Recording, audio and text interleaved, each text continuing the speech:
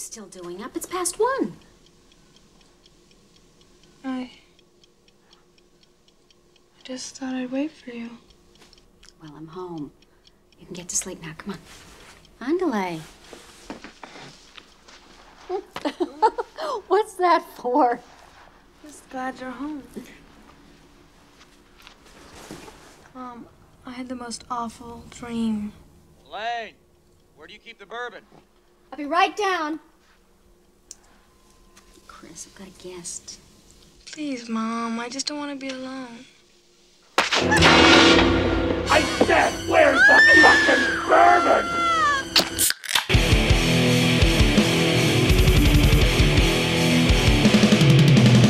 You're listening to the Buzzkill Podcast.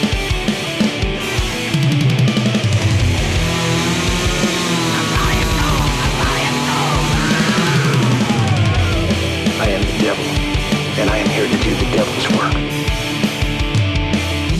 It is episode 288. Welcome back to the Buzzkill Podcast. We're on today's show. We look up our dreams in a dream book, and it ends up reading more like the Urban Dictionary. In Nocturnal Emissions. Hot and fresh out the kitchen. It makes me think of R. Kelly every single time. Nocturnal, hot and fresh out the kitchen. I mean, sometimes it's Talk nocturnal emissions. No, that's like if you're wetting the bed. Well, if you call somebody's booty the kitchen, then you're hot and fresh out the kitchen, right? Right? Drip, drip, drip. What's going on, guys? I'm Mike. I'm Jim. And R. Kelly's in prison for 30 years? Oh, fuck yeah, he is. Is he? I don't know. Yeah, because he peed on an underage girl. Yeah. Yeah. Can't do that. Yeah.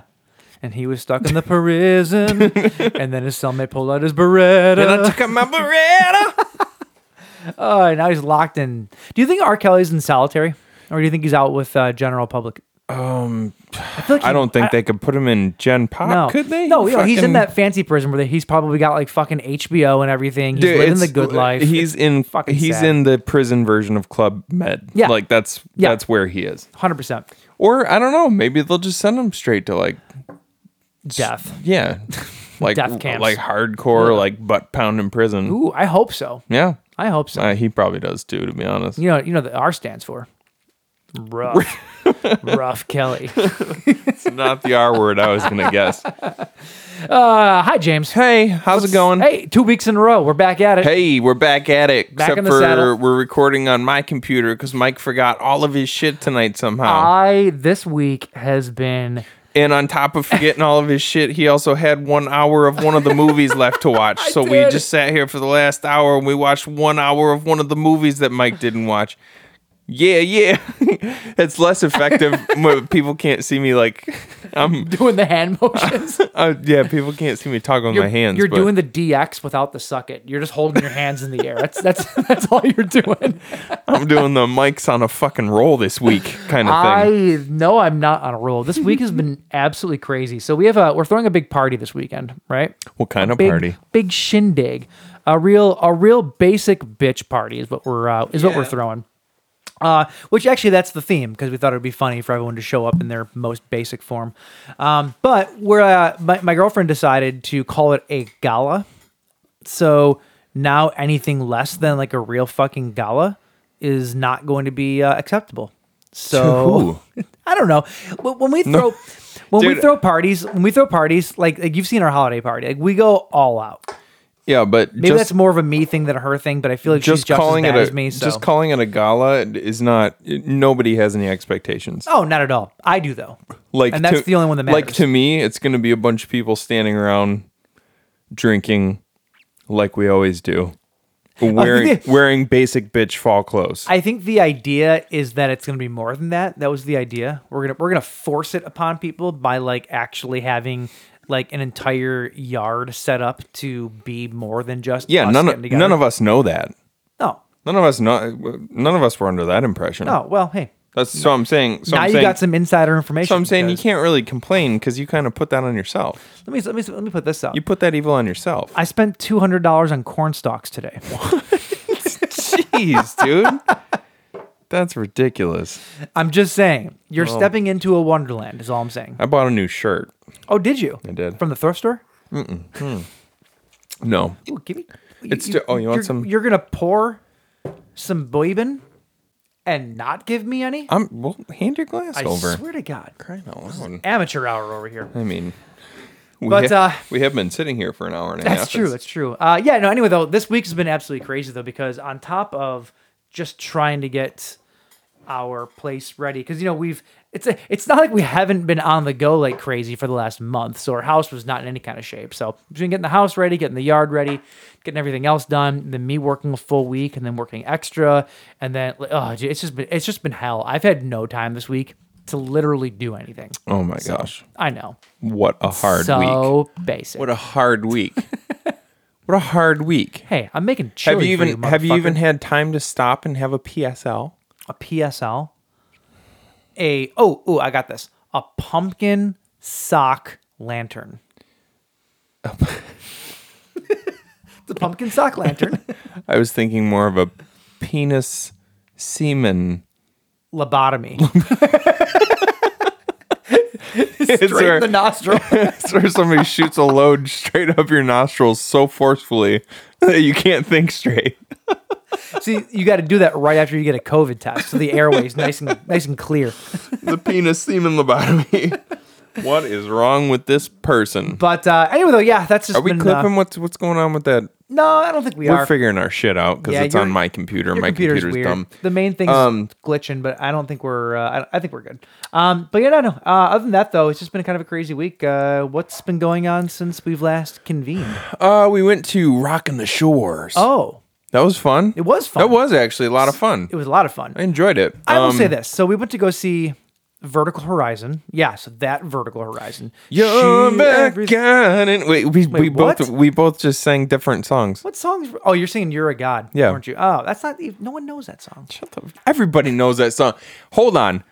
We have to return to the OMC conversation from last week. Oh, yeah, I do know the song. That was one of my corrections. How bizarre. I do know that song. Okay.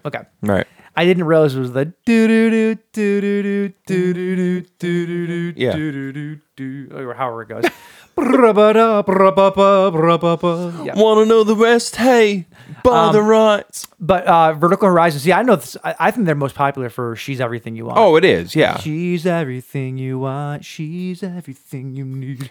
That guy's just as bald as always.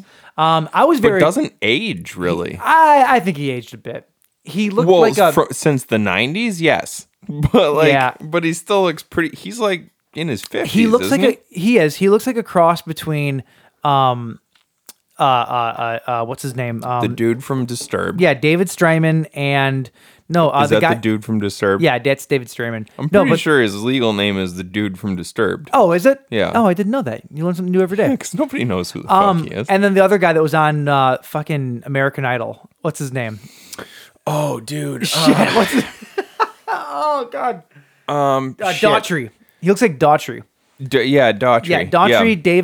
David Strayman, and like a heroin addict. That's what he looks like now. Just because he's old and his skin's like sagging a little bit. No, I thought he looked very youthful. I was and vibrant. very much looking forward to seeing them. But I will say this: they were not near as good as Sponge. Sponge killed it. Who Vinny, I found out, is 60 years old. Well, he's 59. Sorry, 59. Give him a little bit. But we all thought that he was in like his early 50s. Yeah. He's fucking almost 60. Yeah. And sounds so super good still. Sounds amazing. It's not the original band anymore. But it's been the same band since I think 2012. I think. Yeah. Something like that. So they've been around the block a few times. They sounded amazing. Sponge is one of those bands that like I grew up with. I didn't even know they were local for the longest time. Yeah. Had no idea until like way later. 2, 3, 4. But yeah, like they were, and Sponge fucking killed it. So good. Sponge was amazing. Why their bass player looks like Duff McKagan, which is weird. What is it with bass players? So I'm like, the new thing with bass players these days is you're supposed to be real like fit and muscly and really into like yoga and shit like that. That's because for years nobody wanted the bass player. This is them trying now to like get in touch. All right. Well, I started going to the gym again, so give me a few months and I'll be up there with Duff. Yeah. Okay. Sure. But and then their drummer reminded me of Dave Grohl, like Nirvana Dave Grohl. Well, we found out their drummer now is the drummer of a band called Taproot from back in the day. Oh, dude, that's who that was. Is that why? That's why there was Taproot road cases. Yep. When did you figure that out? Because Brian, I think fucking Brian looked it up while we were watching them. All right, we were sitting there going like, oh, dude, they have Taproot road cases. What the fuck? Yeah, I think Brian figured that out, and then fucking Brian also became best friends with the elderly gentleman who played guitar for Vertical Horizon. Elderly gentleman. Dude, that was actually really funny. Brian went over to like nerd out with him, and he went over to tell him like, hey man, you have an amazing tone, like that line 6 helix sounds amazing coming out of this system and stuff like that. And they're just talking like total nerd shit. And then this girl comes up to talk to the guitar player, and you could see, not on fucking Brian's face, but on the guitar player from Vertical Horizon's face, genuine disappointment. Because he was having such a good time nerding out with fucking Brian that he was like bummed out that this chick came to talk to him. Yeah, it's like you could hear the sad song playing as Brian was walking away in the guy's eyes. So Brian walks back to us, and then the girl like stands there and she's chatting with the guitar player for a minute, and then we're just like making fun of Brian for nerding out with this guy and like, oh, you think you're so cool talking to this guy, and then from over our shoulder we hear, hey Brian. We're like, he's calling you back. Oh my god, like he actually does, like, because we thought for sure like, oh, Brian's just hassling this guy, he doesn't want to talk to him. Oh no, he loved it. But no, that guy gets out of the house twice a year. You think he doesn't want Brian to come up and they're on tour apparently. Are they? Yeah. Are we? Okay, here's another thing. Are we positive? Oh, and so was Sponge. Are we positive? Well, Sponge plays dates. I don't know that I would ever call the Sponge on tour. No, they were. Aaron looked it up. They were like on it was like a few weeks or something like that. They don't tour for like months at a time. I thought even their tours were like 5 dates spread out over a couple of weeks. No, I think they do like a couple weeks at a time, really? 2-3 weeks at a time, stuff like that. Yeah, that's awesome. For them. Yeah. Back to the. I mean, all their kids are grown up and stuff. You know. Back to the guitar player of Vertical Horizon. Sure, are we positive that that's not Robert Plant? Because he looked exactly like fucking really Robert Plant. He does. His pants weren't tight enough. It's true. Anyway, though, that was a good time. And it was a lot of fun. It was fun because it wasn't your hometown, but they played at this thing called Rockin' the Shores, which is this bourbon and music festival set up by Vinny Dombrowski, the singer of Sponge. Mm-hmm. Like I said, he's a local boy. He's from St. Clair Shores, which is where I grew up. Mm-hmm. And they put on this bourbon and music festival literally half a mile from the house that I grew up in. Like, it's so strange seeing a big stage setup with bands and stuff playing in the middle of fucking Greater Mac. Like, like it's kind of surreal that that's a thing that my city actually does. And I once again live in St. Clair Shores too. Sure. We walked from my house. That's how close we were. So it's just really cool that actually is a thing that happens. That little in my section hometown. of Greater Mac really lends itself to the event, though. It does. Like with the like for some reason, there's a quarter-mile stretch of Greater Mac that's cobblestone. Yeah, just randomly. Well, the sidewalks and stuff, yeah. But the street is too, isn't it? No, the street's not. Isn't it? Well, whatever. The sidewalks are. We can't afford cobblestone. but there's like a quarter-mile section where it's just like this cool hip little. That's area. Because St. Clair Shores has something called, and I quote, the Cool City Committee. Oh. I'm not shitting you when I say that either. Do you have That's a real thing. Do you have to be a resident of St. Clair Shores to be on it? It's part of city council. Get on it. Get on it. Get on it. Seriously. You should try and get on that, dude. should. It's funny, like back in the day, we would be talking about girls and we would say that same thing. And nowadays, now that we're older, we're talking about city council committees. You should get on that, dude. If there was ever, if I was on it and I had to stage like a protest that we needed to get something, I would say, "Don't pity the cool city committee." Damn. Right. Oh my god. The itty bitty cool city committee. That's so cool. No, seriously, you should try and get on there because you're kind of cool. You're kind of cool. Think so? Yeah. You think so? Yeah. With this beard? Not anymore. No. But especially with the theater that they're reopening to be like a brew and view kind of like you should get on the itty bitty cool in city fairness, committee. that'll be open in about a decade. Well, but whatever, still. dude. You should get on that thing and like make some real changes. I'm into it. I'll do it. Yeah. Because you got good ideas. Some Night Hunt and Mayor reunion shows there, Bro, huh? Hell yeah. Huh? Hell yeah. Yeah. All right. Anyway, anything else this week? Nah. We're good. Nah. Okay. Yeah. This is weird. I don't have a screen in front of me.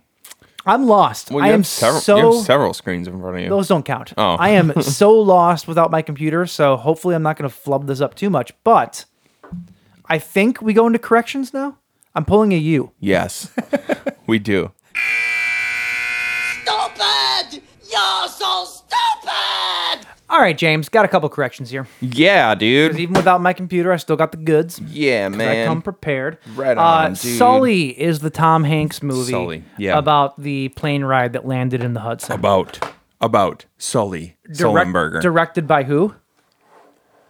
Clint Eastwood. James Woods. Oh. That's a Clint Eastwood flick. I actually didn't know right that. on, right on. The Sean Cunningham Friday the 13th lawsuit started 2016. Oh, wow. So That's so how it was like fucking right long when, it's been. right when we started. We're old. Yeah. Yeah. I did not think it was that long ago. And then my third correction is we already talked about it. The band is OMC. Yes, I know the song. How bizarre. How bizarre. How bizarre. This is just because I made the joke to some of my friends who have no discernible sense of humor. I know that I didn't get castrated when I got a vasectomy.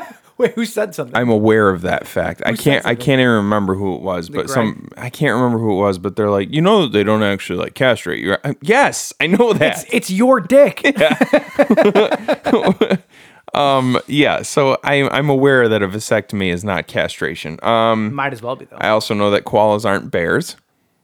I just need to clear that up in case anybody hears that. The name of the porno that Mike found in the Star Wars tape was Cock Crazed Cunts. How do you know that? And I love that is because I remembered it somehow. Mike didn't play any correction sound last week.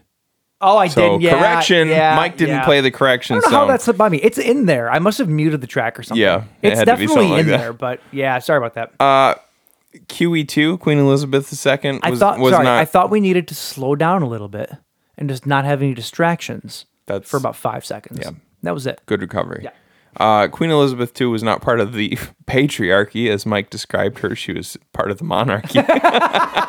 God damn it, she's part of the patriarchy. Double the patriarchy. And also, speaking of being inbred, Queen Elizabeth and Prince Philip were actually third cousins. Are you shitting me? Oh, it's still going on. So, Oh my God. That's why Harry left. yeah. He's like, I'm not fucking my cousin. You want me to fuck who? Who? What? You want me to fuck the queen? That's fucking gross, mate. They got to keep that direct bloodline going. All the grandkids had to shack up a granny. Oh, I'm not shagging my grandma. Andy Nyman is the guy who behind Ghost Story, the stage play. Yeah, okay. You do know how bizarre. And I was thinking about We had a lot of corrections last week. this was more me just like nitpicking shit because I actually listened to the episode and like took it all in. Speaking of taking things in, this part is about testicles. I was re-listening to the part where we were talking about where did the balls come from in hard candy. And we said they were probably, you can go to a butcher, you can get pig's balls or blah, blah, blah. They were probably the other dude's balls. No, but maybe she did the same thing to him, though. But she killed him, so who gives a shit? No, she said that he killed himself the same way that he did. Okay. So unless she cut off his balls after he's dead. I mean, why not? Because for the same reason that she wanted him to kill himself rather than her touch him, she didn't want to physically do anything. Damn. You're right. I know I'm right. You're right, and that bums me out because I thought, ooh, that's dark. Like that would have been. You thought, ooh, I got him on this one. No. I honestly didn't like it. It occurred to me. I go, wow. Wait, why did she have? Now that would be balls? funny. That would be funny. It wouldn't but- be funny. It would be dark. but if And like he's- I thought. But if that guy told her that Patrick Wilson was the guy that actually killed the girl, she'd want to cut his balls off more than the other guy, and she didn't cut Patrick Wilson's off. Right. So there you go. Yep. Yeah. Okay. Maybe Well- she made him in like a creepy crawler's oven. Maybe that's what it was. Creepy crawlers. All right. That's it for corrections. All right, James, tell the good people what we're doing this week. Good people, this week we are talking about Nightmare on Elm Street Part 3. Part Trace. Part Trace, Dream Warriors. Yes. The Dream Warriors. Fucking Dawkins, bro. Oh, dude, it's maybe Never wanna dream again. it's maybe the best theme song to any movie ever. Hell yeah. Like I'm not even kidding you. I'm when I not say either. that. Yeah. That's why I just said that. Yeah. Next to Celine. With Celine. Titanic. Oh, okay. I thought you were talking about Selena. Oh, Like no. the, yeah, you know what I mean. Yeah, no, fuck that So to go, we have to, actually, it just occurred to me, we have to drink a Fudgy Kruger as well. Yeah, later. So are we doing a Fudgy Kruger right now? No. And we'll then, we'll do Fudgy Krueger when we get to Nightmare. Nightmare's always going to be movie 2. We did. I know, no. And last week, if you said you listened to the episode, James. I did, but I can't last remember. week we said we were doing it opposite from moving forward. It was going to be the other way. Yes. Right. Yes. So to go with the second movie, In fairness, this goes with both. this does go with both. So I love this. So we're talking about Dream Warriors, we're talking about Dream Warriors. and yes. we're also talking about Dream Catcher, Yes. the Stephen King adaptation, That one. the one about Yes. shit weasels Shit weasels. and I love it. and horrible flatulence. So to go along with those movies from Evil Twin Brewing, this is What's the theme? huh? What's the theme, James? Nocturnal Emissions, right? Dreams, baby. Oh, dreams. Yeah. So to go along with that, and to go along with the title of the episode, Nocturnal Emissions, and to go along with most of my Thursday nights. Thursdays in particular. Yeah, it's weird, right? Weird. I'm on a weird schedule. Okay. It's Tuesdays for me. Yeah, well. See you next Tuesday. From Evil Twin Brewing, this is Wet Dream. This is brown ale brewed with coffee. It's that brown ale, all right. And brewed with coffee. Coffee awake. makes you stay awake. And it's brown shit demons. And it's brown shit demons coming out your ass. Come on, it's everything. Yeah, baby. It's everything. A beautiful brown ale boosted with Beautiful brown ale. a beautiful brown ale boosted with gourmet espresso beans, providing a delightful blend of citrus and spice aroma. The result is amazing, lusty and incoherent. Yes, it's your wildest desires in a can. Ooh. Oh my. Put your wildest desires in my can. I mean, in fairness, most of my wildest desires have to do with evil twins. So, yeah. I'm just saying. Most of mine have to do with wet dreams. Well, That's my desire. I just desire to always have wet dreams. when James is feeling in the mood and his wife's not around, he actually goes and just looks up at people dreaming, waiting for someone to have a wet dream. That's it. Hell yeah. That's my bread and butter. This is brewed by Evil Twin Brewing in Stratford, Connecticut, distributed by 12%. Is this our second Evil Twin in a row? No, we had fucking Fudgy Krugers and Smirnoff Ice last week, bruh. Isn't Fudgy Kruger? Oh, that's Big Lake. We had an Evil Twin like 2 weeks ago. No, we had a 12% distributed by. I think that's what you're thinking of. It was an Evil Twin though. Was it Evil Twin? Okay, I'm that's pretty fair. sure. Maybe I don't it was. remember what it was. Maybe it was. Who knows? Or no, was it the Abomination? That could have been it. Maybe Sounds about right. Maybe fucking 12% just has their finger in every butt. Maybe. Oh crap! I gotta Ooh. talk for a second. I gotta chug this. Chug. I don't know what to talk about. Did you know that It's cold. an armadillo has absolutely no relation to a llama? What? Yeah. Don't spread false information on our show, Mike. Well, look at you with a respectable pour this week. I know, right? I got it down. I got good at head. all just overnight. Okay, so so we don't have enough Fudgy Krueger to get us through this whole series, right? Well, we can buy more. Okay. That's what stores are for. I have an idea. Oh. But I'll get to it when we talk about Dream Warriors. That's fair. So this is Wet Dream from Evil Twin. Cheers to wet dreams, bro. Cheers to Wet Dreams. Do you remember your first? My first one? Yeah, it was when I stayed the night at your house. Oh, that brings me back to my first. Oh, man. A lot of coffee on that. There really is, actually. A lot of coffee on that. That's not bad, though. No, it's tasty. I mean, if you like coffee beers, it's tasty. I'll tell you what. This mustache is it's a foam catcher. Mm-hmm. And it's getting pretty big. I just shaved mine down the other day. Yours is nice. Mine's getting fucking burly. That's the point, though. Yeah. Yeah. I figured I needed to at least keep it for the fall party. I was chewing on mine in the front. Ew. Like in the Hitler area. I was chewing on mine. Chewing on it? Yeah, it was long enough to where it was like getting caught in my teeth. Oh, and, yeah, I can. Yeah, and Kristen looks at me. She goes, "Are you chewing on your mustache?" That's so gross, dude. No, totally was. There is something like it's gross. It's. I know it's gross for my wife. Yeah. I know it's gross for her. For me to have this mustache that catches all this stuff, but there is something that feels manly about like when you take a big swig of beer and then afterward you do the thing where you do this No, it's awful. and like suck the beer out of your mustache. Gross, dude. You know what's in that? Yeah, dude. The day. All the days. Everything. The from day's the flavors. day. It's like it's like you're looking back on the day.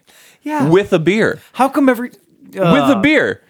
You're enjoying a beer and so also gross, looking though. back on the day. No. It just I tastes- also wash my mustache like So do I. Like 12 times a day. Okay, I'm not gonna go that crazy. I do it a lot because I can't stand it. Like pretty much every time I eat, I go and I'll take a handful of water and just like do that. Sure. And then I rebrush it and everything. Brushing your teeth is the worst. Like I don't know about you, I get like a goatee of toothpaste. No, I'm pretty clean when I brush my teeth. Yeah. Because I even gross brushing your teeth is fucking gross to look at. Like, I can't stand to look at other people brush their teeth. And I don't even like looking at myself if I'm not being clean about it. So I try to stay as clean as possible. This is I don't like when people have riveting I don't like conversation. when people have stuff on their face. No. That's gross. I can't stand licking shit out of my beard. It just, I don't know. It tastes like the day, and apparently my day just tastes like old ass. Like that's all I get. Maybe you should stop kissing Tim's all day then. But I'm Catholic. Mike spends his day kissing the ass of a 75-year-old priest. I was on my knees a lot today, in fairness, with him. So I mean, I don't know what to say about that. Anyway, James, this beer is delicious. It is quite good. Yeah. Okay. So even without my my trusty old sidekick here, we do have a couple of trailers to watch. Oh, a James. couple, you say? Oh yes. Okay. One we have to, one I want to. Right. It's kind of some days it's two, some days it's one. It's like We do whatever the fuck we want, dude. It's our some show. days I'm a 2-finger kind of guy, some days I'm a 1-finger kind of guy. Yeah. Come on. I feel you. Anyway, let's do it. I feel you, especially on those 2-finger days.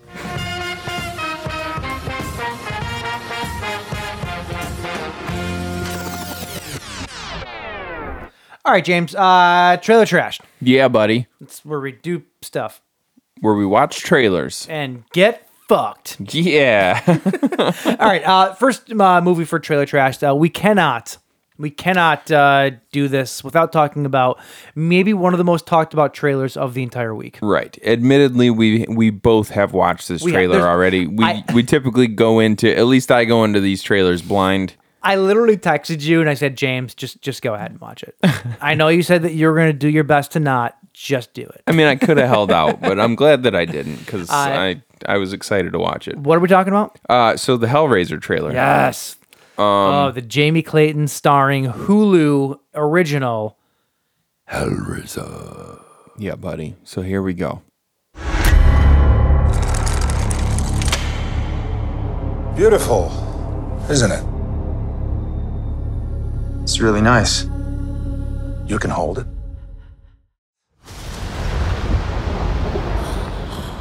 What is it you pray for?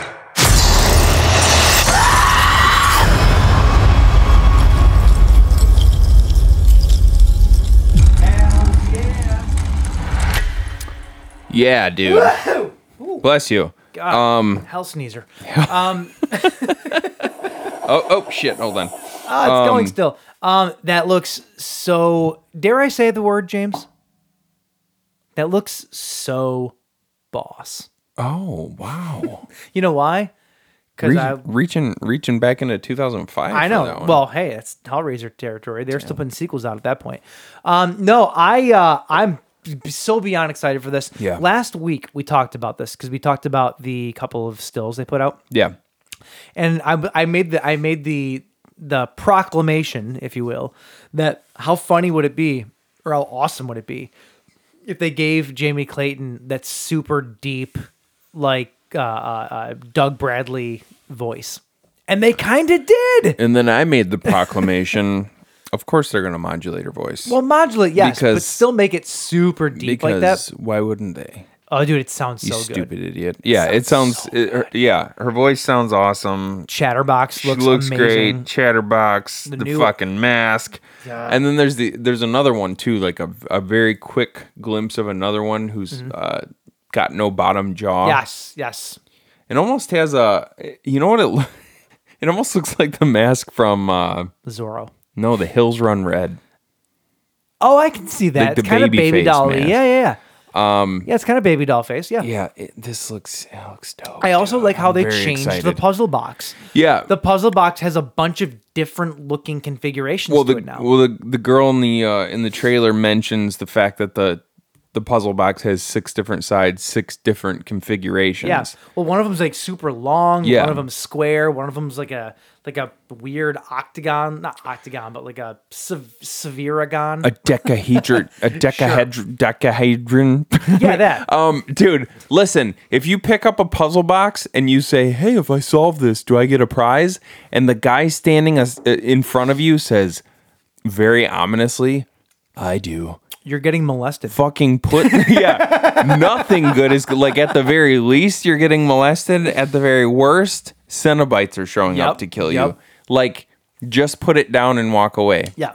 There was so I'm already pissed at that guy just from the trailer. Like I'm very pissed at that guy. I'm so beyond excited for it. Yeah. I won't lie though. There was a part of me that while watching it just now, I did think to myself, I'm extremely sad that we are not getting a follow-up story to Judgment.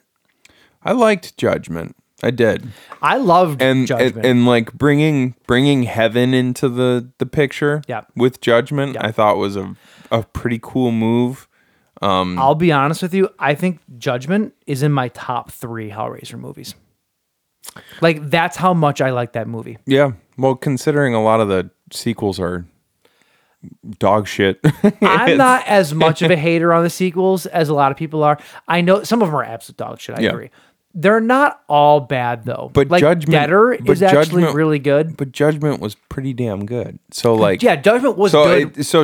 What I'm saying is it doesn't strike me as crazy that that it's actually in your top 3. Yeah, I loved it, and I guess you could take it as being that, like, if you look at it as sort of a reboot in and of itself, which it kind of was, you can look at this the same way. Yeah. You know, like, yes, there's a new Pinhead. Mm-hmm. But it's a different Pinhead. This is not the Doug Bradley Pinhead. It's a completely different story, different Hell Priest. Judgment was the exact same way. Different Pinhead Hell Priest with a different cast of characters. And that movie ended, spoilers, with Pinhead losing his power. Yeah. And I guess you can end it there. Like, that's the end of the story. Like, there isn't anything else to that story. I mean, that's it. I mean, if you think about it though, like, so there's always I want there to be more though. But like, and granted, I'm not super up to speed on my Clive Barker lore. Yeah.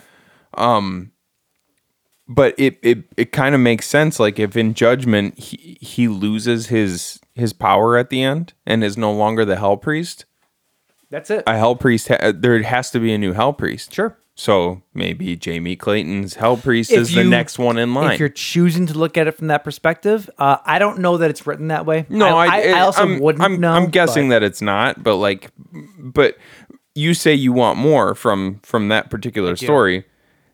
When we came out of Judgment, we're like, oh, like what's gonna happen next? Is he gonna get his powers back? Is he gonna become Pinhead again? Or is he just gonna become Jake on the corner? I think that, like, to me, being here on Earth would almost be like purgatory for the Cenobites. You know what I mean?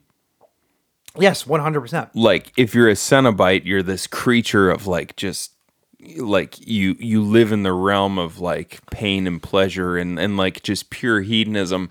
And then if you lose your right to being a Cenobite, you end up in purgatory, which is just living some mundane existence on Earth, right? I have an alt for you. Okay. I know we're getting way off topic here. Whatever, We're dude. no longer talking It's about our fucking Hellraiser. show. But what if the sequel was this? The sequel to Hellraiser Judgment was this. Pinhead goes to Earth, right? He's Welcome banished to Earth. He's banished there. It's supposed to be like a living hell, right? Right. But he ends up falling in with the crowd and working his way up the ranks and opening his own fetish club that has all of like that type of stuff going on in it. Yeah. And then he's got like his own army of weird fetish freaks, right? That are like on his back. Right. And then there's this war between the Cenobites and the human fetishists. and he ends up winning, proving that humans are even more evil than fucking demons. Yeah. Yeah. But then Yeah. what? What's that? But then what? Then what? I mean, you prove that humans are more hedonistic than the Cenobites, and then what happens? Ends the same way. All of those previous Cenobites become humans? No, he ends up going to jail, which is the new type of purgatory because he did like the dog peanut butter trick and broke some laws or something. I don't know. So he gets kicked out of hell and becomes human, and then just becomes a perv and gets kicked out of society and gets put in prison. That's it. Sequel 3. We're just devolving from here. Damn.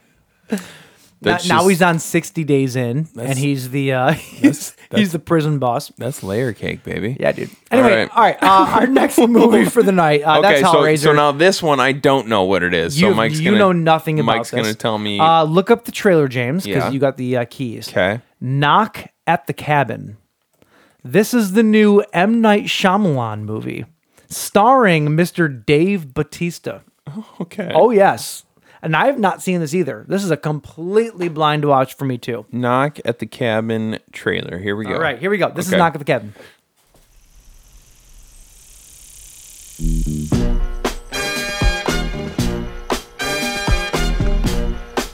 Are we gonna sing along? Yes, of course! Your family has been chosen to make a horrible decision. If you fail to choose, the world will end.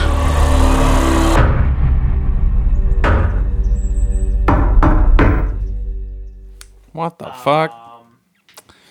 All right. Yeah, I'm into that.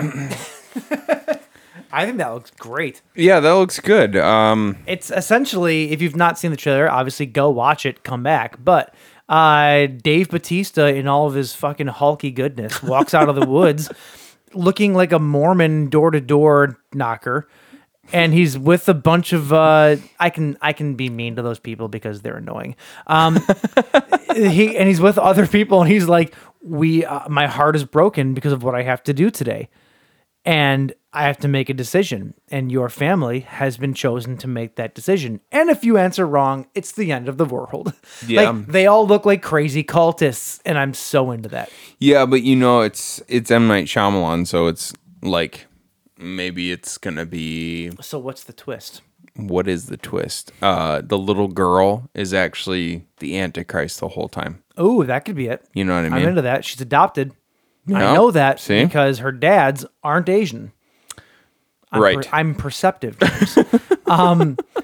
Either that Or she holds the long the only known recipe to the Hostess Twinkie left known to man. That could be it. She alone has the recipe? She alone has the recipe To Twinkies. Yes. Whew. Yep, that's it. So what's the decision then?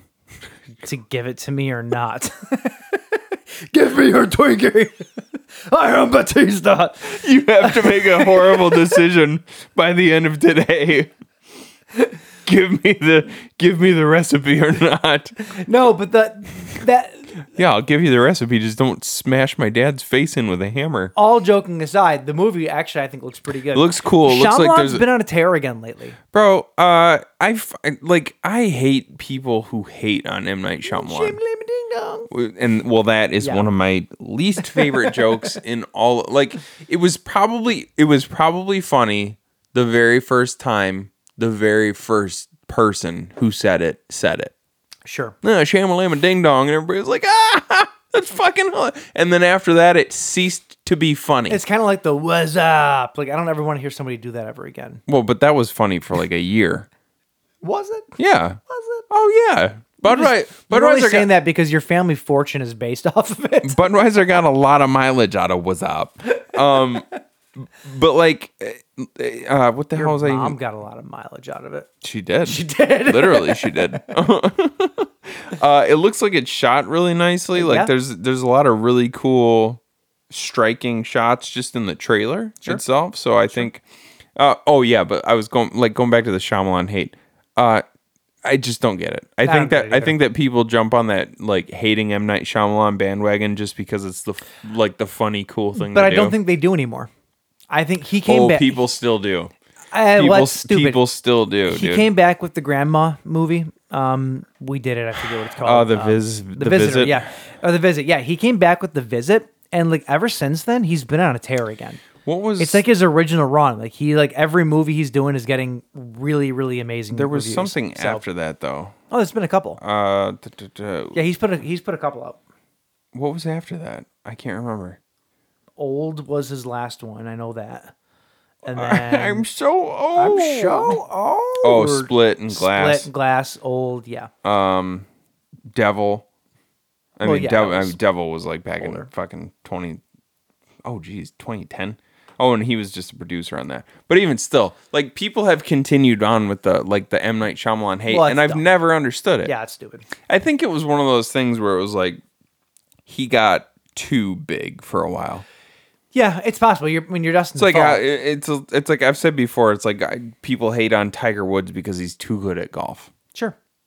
People hate on fucking Tom Brady because he's too good at football. You know what I mean? Sure. M.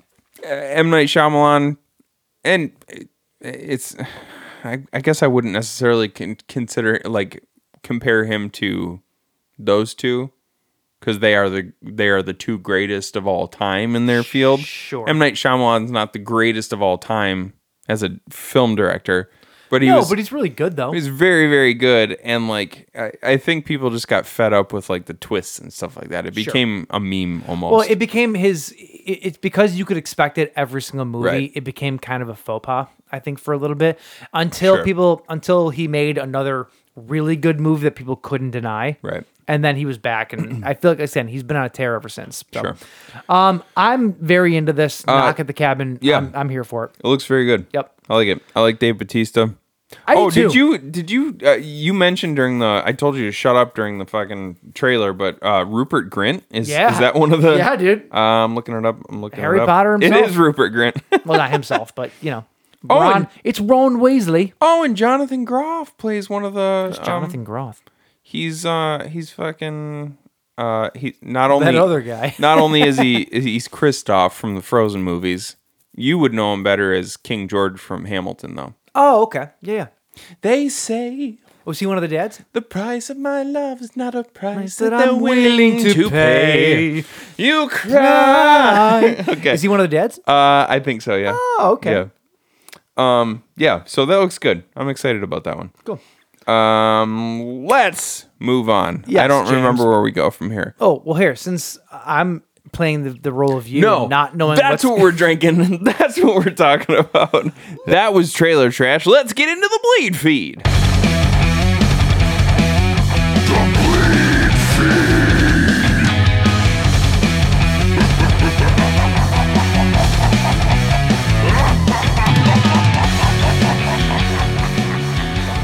Okay, doing all of these on the fly because I don't have my computer, so my phone is my best friend here.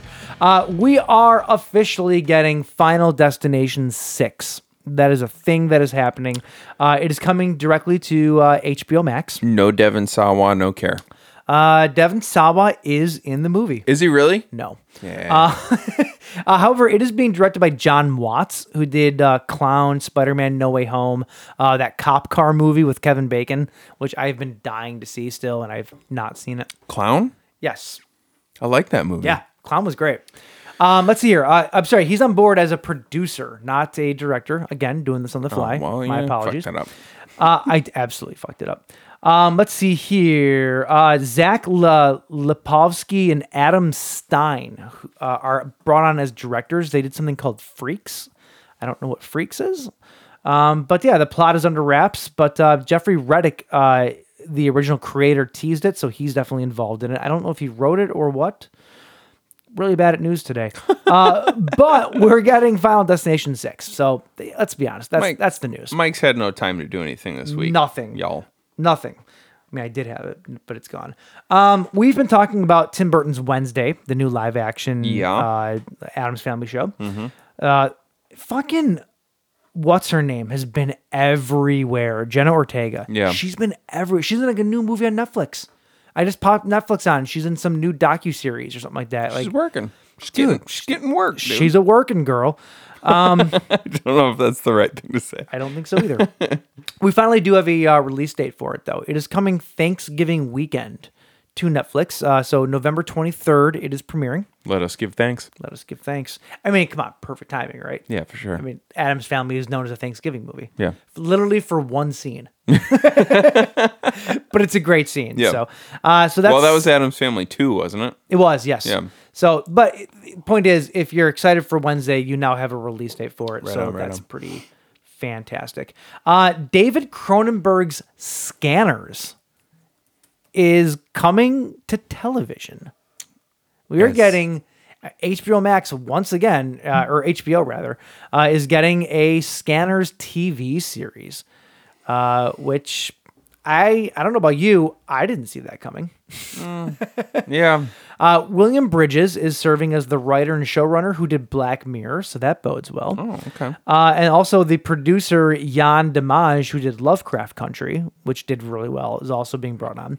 So this has some heavy hitters behind it. What's going on with Lovecraft Country? I don't know. I actually never watched it. I know people were talking it up a lot when it came out. I'm just like so behind on TV shows. As a host of a horror podcast, right? I feel like we are so behind always on literally everything.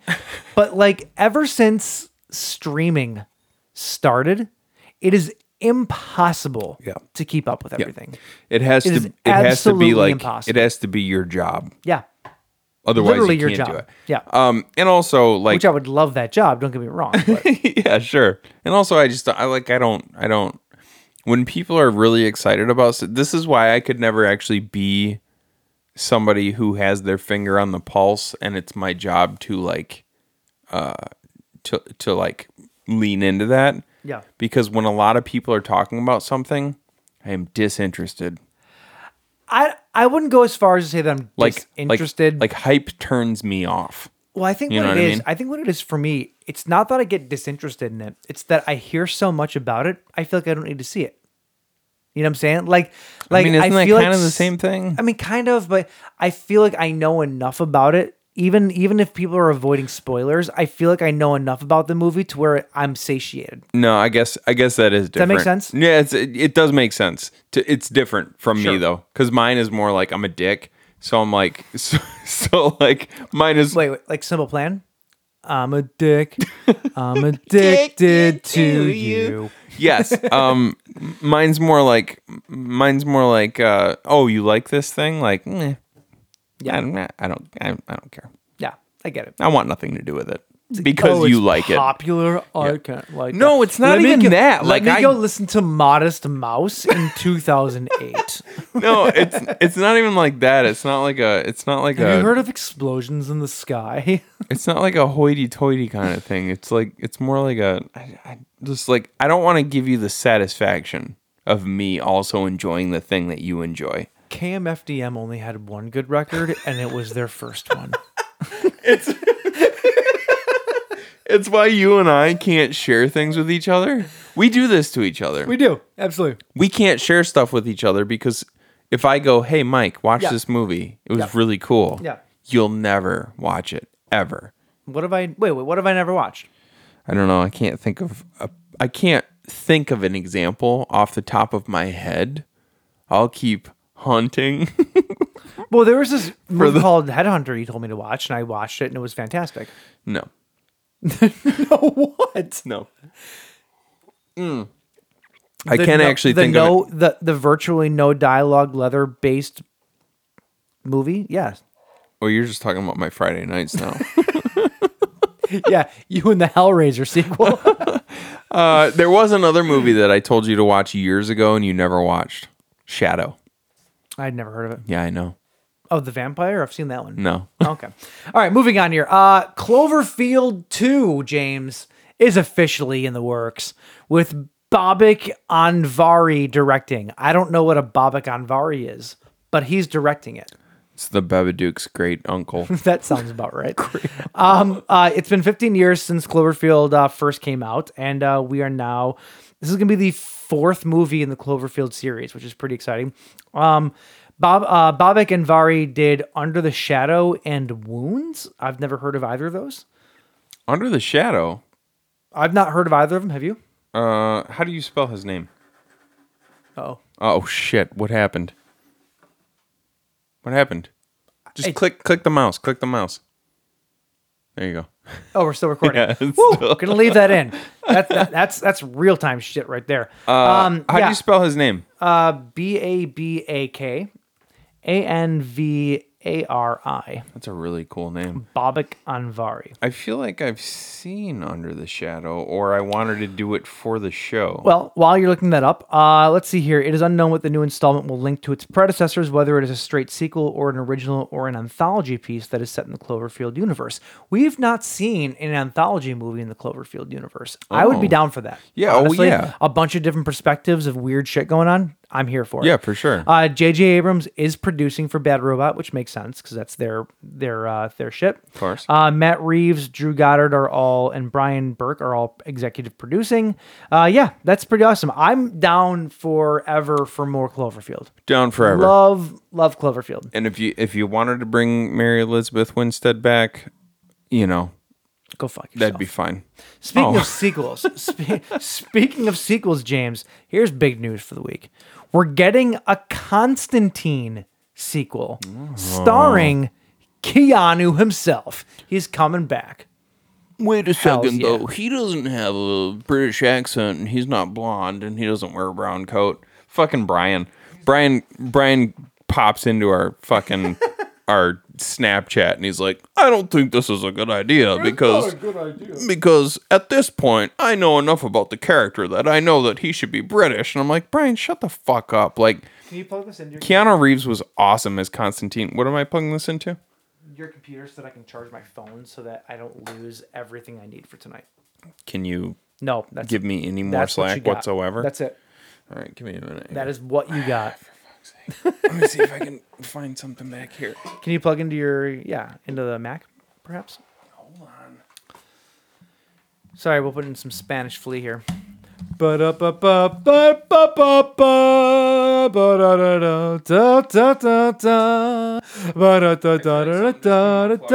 hey, we're back. Did something just come unplugged? Nope, we're good. Are you sure? Positive. I feel like something came unplugged. Was it your butt plug? Yeah, but anyway, fucking Brian's like, he's like, I feel like at this point it's ill-advised to not have a British man do that. I'm like, bro, look at fucking wait. Like, would it be problematic? Second week in a row that you use that word, and I fucking hate it. I was like, look at the DC IPs and the Marvel IPs. Like, you have movies where, you know, like one person plays I don't fucking know what you nerds watch, Green Arrow, right? And then you have a TV show where another nerd plays the Green Arrow. Like, it doesn't matter.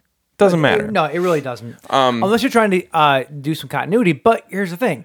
It's exciting. For continuity's sake, I'm excited that Keanu's back. Yeah. He's Constantine to me. And just for Keanu's sake, like, just for not even continuity, not even excitement. It's just excitement over Keanu Reeves. Once again, J.J. Abrams and Bad Robot are producing, because what doesn't J.J. Abrams do at this stage in the game? But it says Reeves will reprise his supernatural exorcist and demonologist John Constantine, who in the original is dying but stays around to save his soul by keeping demons from hell from breaching Earth. He also gets between a battle between the Archangel Gabriel and Lucifer. Yeah.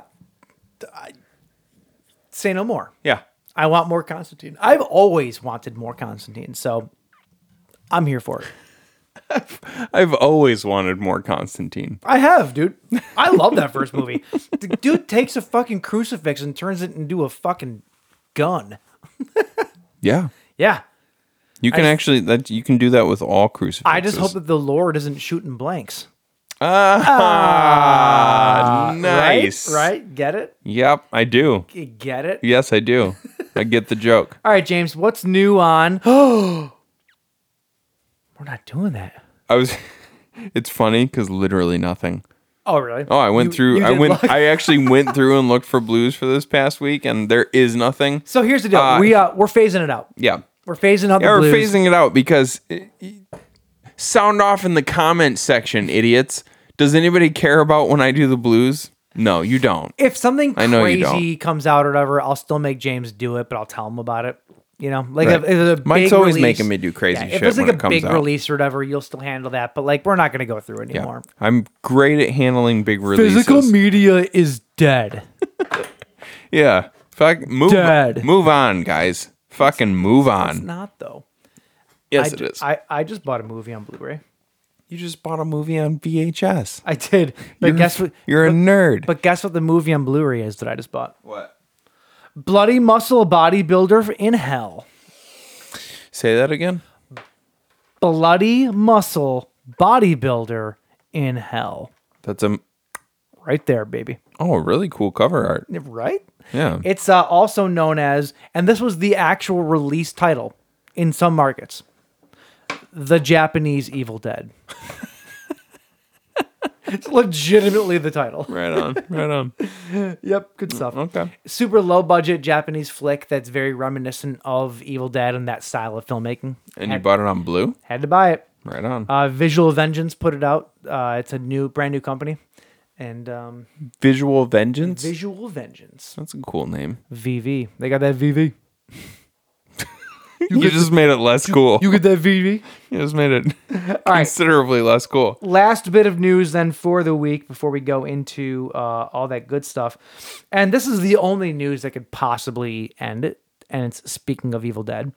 Last year, Bruce Campbell made his triumphant debut to the Hallmark Channel with a movie called One December Night. Okay. I watched it. I loved it. Did you? Fantastic. Yeah. I love a good Hallmark movie. Do you? I'm not even gonna lie. Christmas time is fucking sappy Hallmark movies. Yeah. Maybe it's because I'm getting older. I don't know.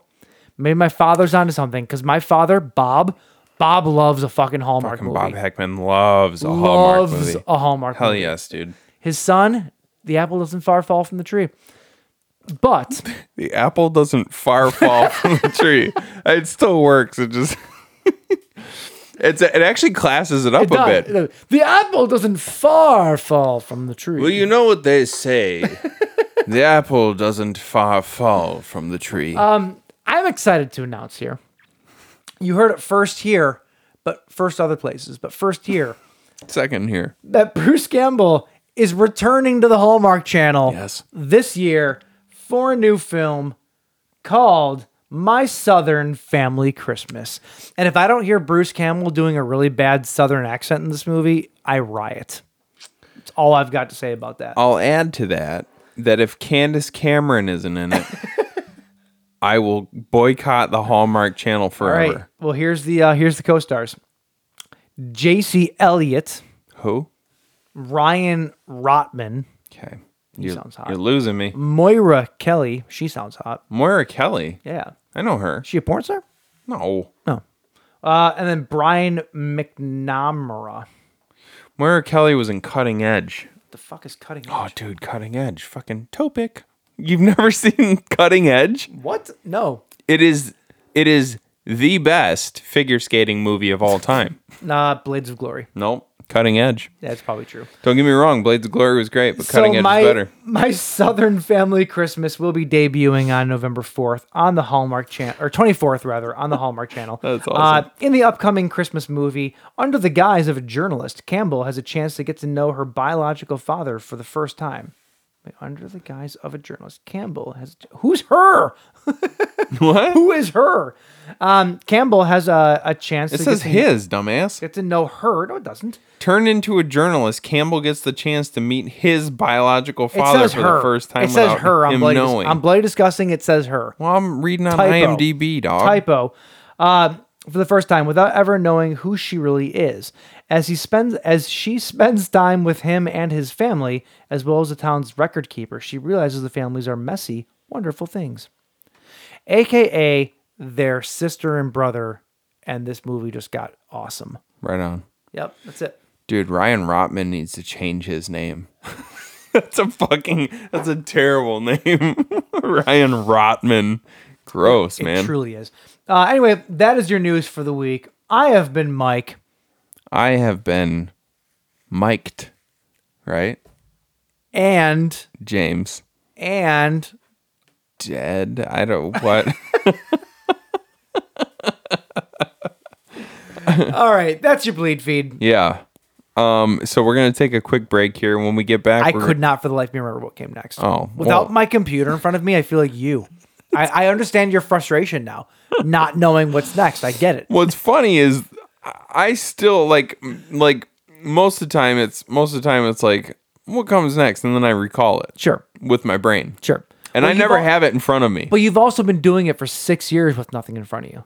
Yeah, but you've always just had the whole show, like you write out the whole show in front of you? Yes, I do, because I'm prepared. James, somebody's got to be. I don't feel like either one of us are any more or less prepared. Well, if it's we just weren't, that I can be as equally as prepared as you without any notes in front of me. If we weren't, James, this is a good one. You ready for it? If we weren't prepared, we'd be slacks, like the Bloody Good Film Podcast. Ah, those fucking guys. Wait, what? We'd be slacks? Is that what you said? Yeah, like slackers. Oh, we'd be slacks. Oh. Not jeans. Not like a pair of pants. Dun, dun, dun, dun. Fucking landed flat, bro. Okay, fine. Okay, we're going to take a quick break. When we get back, we're going to talk about fucking Freddy and the Dream Warriors, and we're going to talk about fucking Dreamcatcher and shit weasels and ass bandits, and it's going to be a good time. We're going to have a really good time. And I'm going to continue drinking this wet dream because all that stuff is hell yeah, dude. Just wet dream fodder. Throughout this, they'll see faces ripped apart with hooks, a man slashing himself into a bloody pulp, and graphic, macabre, torturous images that defy description.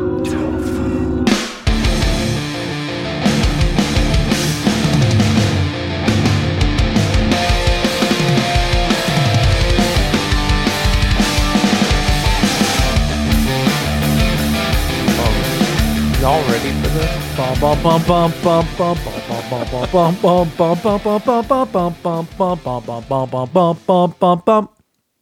ready for this? All right. Dreamcatcher, shit weasels. Did you ever have a Dreamcatcher? Morgan Freeman.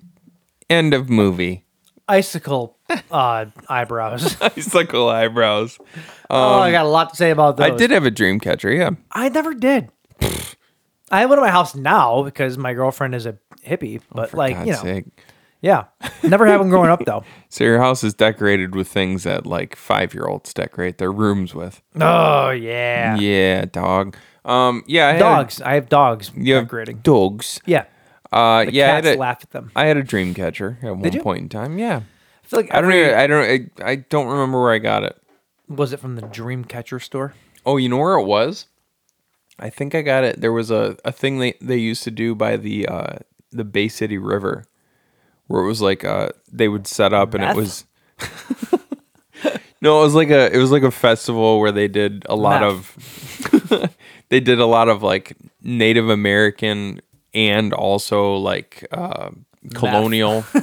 Shut the fuck up. I hear Bay City, I think of meth. Okay, I'm like sorry. colonial stuff. I don't think Bay City's got a big meth problem. Oh yeah, they do. No, you're thinking of Flint. No, they have a water problem. There's meth in their water. No, I don't think Bay City. Does Bay City have a bit? No, you know who's got a big meth? Because they're free base. You know who's got a big meth That's a problem? heroin Is joke, fucking. but, you know. is the town that we're in right now? Yeah. Frasier? Yeah. A Did you know meth that? problem? Yeah. In years past, like in the last I'd say within the past 5 years, I've heard people say that. Oh no, I think it was heroin. Oh, heroin's been everywhere. I think it was heroin. Oh, Cinco Shores had It's a like huge heroin problem in Heroin- fucking high school, dude. Like Yeah, what? yeah. What are these kids Oh, wait, doing? you guys are behind the curve. Lakeview High School had a heroin problem 10 years ago. I'm not kidding you when I say that either. So cool. Because it's so cheap, dude. Heroin is like you can get Is heroin cheap? Fuck yeah, you can get a fucking baggie of it for $10. Is that Like a how hit, you buy? like Is that a how hit. you buy Like one of those- heroin in a like- baggie? yeah, like one of I those don't even little- know. I don't know anything about Like this one of shit. those little Dude. tiny bags, that you get like smacking and stuff. Yeah, you get heroin. In it. $10 a bag. It's so cheap. Why? You said. Yeah. Not that I know about these things. Why is it cheap? I don't understand. That's crazy, dude. Drugs are stupid. Drugs are bad, except for weed. Weed's kind of fun. Weed's fun. And booze. Booze are fun. And booze is also fun. Booze is fun. What the hell are we talking about? Dreamcatcher. Yeah. So Dreamcatcher from 2003. Yeah. Do you have the info? Because I got nothing. It's hard to believe that this movie came out the year that we graduated from high school. Is it though? Lots of bad things happened that year. Yeah. No, I actually do remember seeing the cover art for this one. Yeah. At the video store. And thinking that it looked pretty interesting. It looked like and then I remember sophisticated horror. Right. Well, because Right? there's like well, because this was this right before or right after? This would be right before the onset of the ubiquitous like ensemble face collage on the cover art. You know what I'm talking about? that wasn't on this though. No, that's what I'm saying. Like Yeah. this, you said this looks more classy. Oh, this. But no, this but that movie was doesn't actually strike me that as was actually though. 90s because that started with like Scream and Oh stuff yeah, like that. yeah, and I know you did that summer. Yeah, Right, that was, right, That right, was right, very right. 90s and very slasher. Right. Yeah, this one has just the woman sitting in the middle of the road with the backlit, like the headlights, and then the Dreamcatcher up in the sky above it. And then I remember I remember there being like woods and stuff too. Yeah, there's woods. Yeah. Yeah. Okay. I never knew much about this movie. Okay. And I didn't know that it was a Stephen King adaptation until just a few years ago. Wait. And what? and you said to me, well, yeah, I don't know if you didn't either. Shut up. I did though. You said to me, you said all I know about that movie is a shit demon. I go, what? And I think Chris Jordan told you about it. No, I've seen this movie. I saw this movie a long time ago. I know, but this was even before then. When did you see it? Probably like 05, 06. Oh, never. Okay. Yeah, well, I saw this a long time Well, ago. all I remember. Well, then you kind of misrepresented it then. Well, so 'Cause my memory shit of shit- demon is yeah. not exactly the. So I agree. My memory of the shit demon is not the little wiener turds that we got in the movie. Because shit demon, I would say, is bad Milo. That's literally a shit demon. No, a shit demon is in Dogma. Oh, that's literally That's a shit demon. So Dreamcatcher from 2003. It is a Stephen King adaptation. Friends on a camping trip discover that the town they're vacationing in is being plagued in an unusual fashion by parasitic aliens from outer space. And when they say unusual fashion, they mean in the butt. Yes.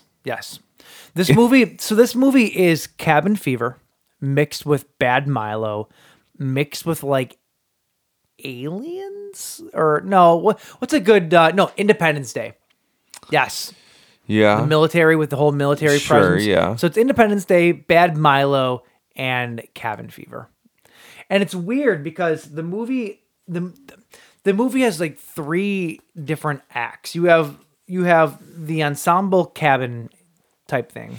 Yeah. Then you have all the military stuff, and then you have the combination of the ensemble and the military. Mm-hmm. And it's weird because the military stuff doesn't work when it's first introduced because they're so separate, right? It's like the narrative gets lost because you have these 2 conflicting stories that you have no idea what they have to do with each other. Mm-hmm.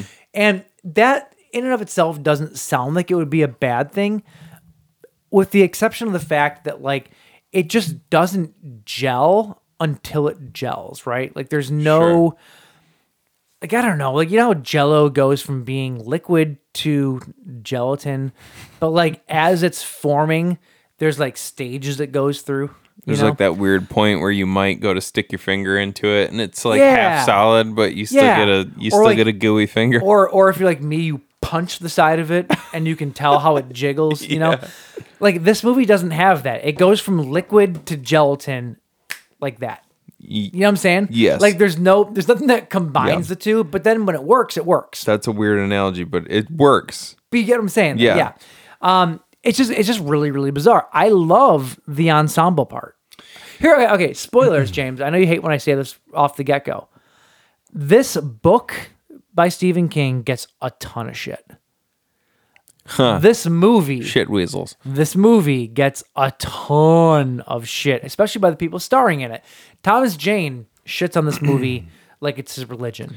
Thomas Jane, I don't know if you've noticed this, but Thomas Jane is not a particularly good actor.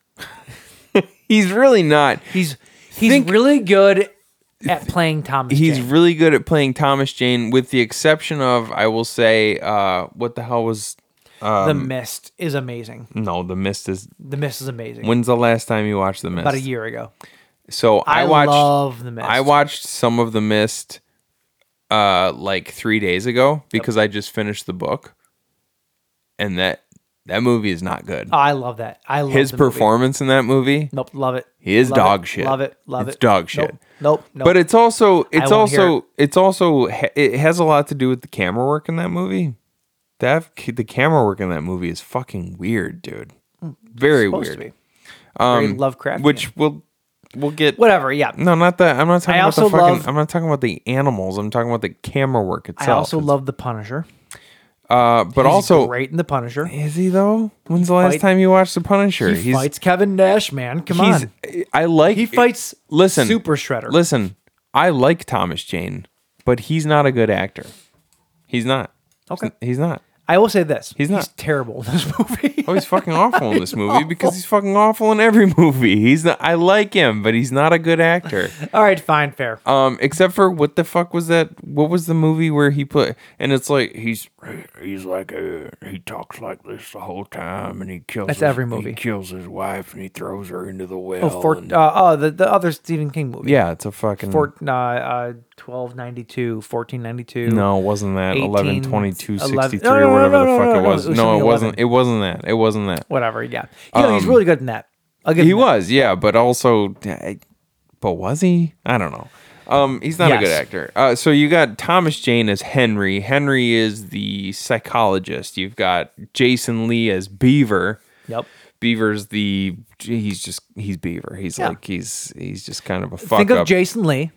Think of Jason Lee. Jason Lee. Put glasses on him. That's Beaver. Yeah. Damian Lewis plays Jonesy / Mr. Gray. He plays something. God. Something, all right. And then Timothy Oliphant. Hit the fucking. And then Timothy Oliphant is Pete. Those are the 4. Timothy friends. Oliphant has a real Tim Robbins thing going on in this movie. He does. And is it like it's weird? Is it because of the hair? I don't know. His hair was fucking terrible. I in this actually movie. couldn't place who the actor was at first. I'm like, is that Tim Robbins? Like I knew it wasn't, but part of me wanted to say that it was. Very similar. Yeah. Very similar. Yeah. I thought that Jason Lee, his performance in this movie was, I came to the conclusion of something. His performance reminded me of every other performance he's ever given. And it's part him as an actor, but it's also part that both Kevin, and I know that Stephen King didn't write the screenplay to this movie, but it's based off of it, right? Sure. Both Stephen King and Kevin Smith are dialogue writers, very dialogue heavy writers. And they're actually, dare I say, kind of similar in the way that they just will wax poetic about anything. Mm-hmm. And that's the performance that Beaver was given. Like Jason Lee, his role was the comedic of all of them. I would say he was like the comedic type person in the ensemble. Yeah, but he performs the material in the exact same way, and I think it's because of the writing. It's just very chew the scenery, like whatever kind of writing, you know. Yeah, or almost like they. I feel like a lot of times they just let Jason Lee go. Like they just give him I mean, he had like the basic framework of the scenes, and then they just kind of let him fucking. It's possible. Go, you know it's what possible. I mean? But he's very him, though. I guess is my point. And I feel like dialogue heavy movies suit him. Oh yeah, they just do. Yeah. So this is where do you even start with this movie? Where do you start? Probably at the beginning. At the beginning. This movie, I don't know. It's such a weird. It's a weird Stephen King adaptation, but it's because this is a weird Stephen King book.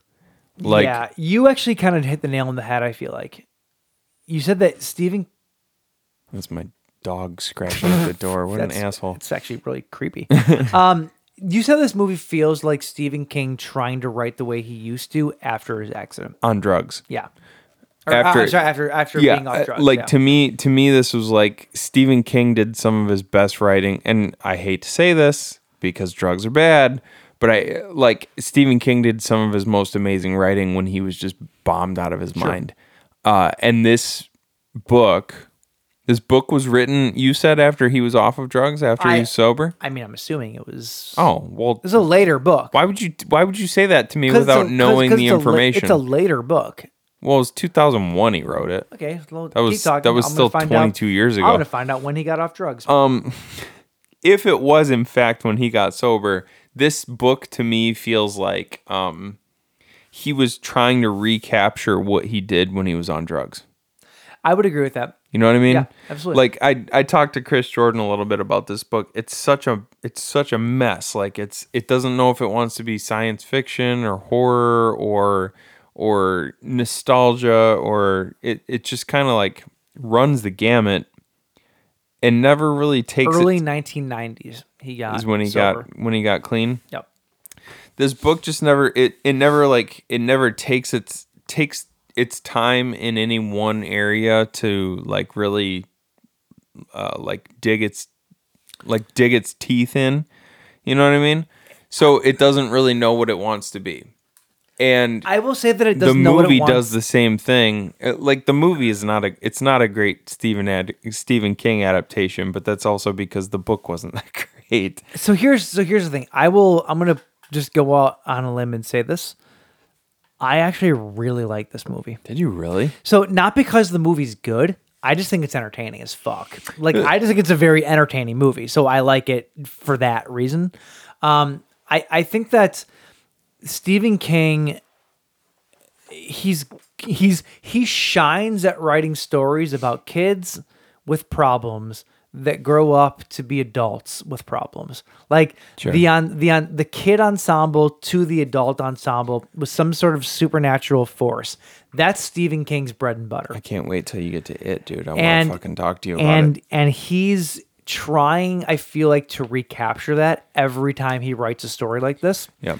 And I actually don't think that the nuts and bolts of this story are ineffective. I actually think they're pretty halfway decent. To be honest with you. There was actually a lot about the book that I enjoyed. Yeah. Unfortunately, it's not the type of stuff that translates well to a movie. Well, King, the most compelling part of the book, the most interesting and entertaining part of the book in my mind was the interaction between... I don't care about the book. Talk about the movie. I'm getting to that, motherfucker. Just Cap. The most entertaining part of the book is you keep doing things to fucking... I'm sorry. Is my penis distracting you? Put it away.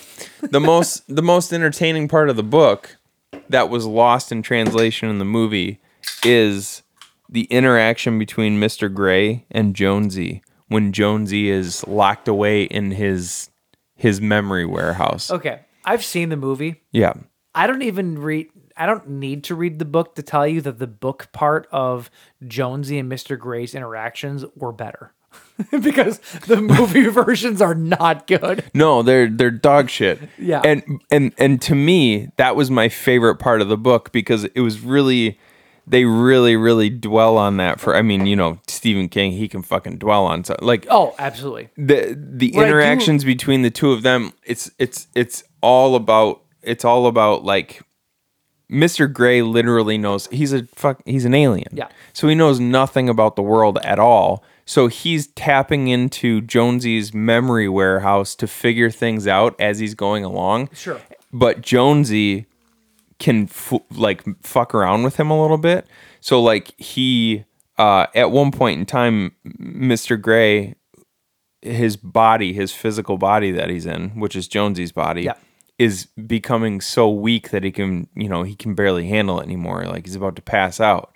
And it's because he doesn't know that Jonesy's body needs to eat food to stay energized. Ah. So Jonesy... He knows nothing about humans, basically. Right. So, and at one point, like they show Mr. Gray in the movie just like transforming Jonesy's body into the giant sperm monster and like eating people's heads and shit like that. That doesn't happen in the book.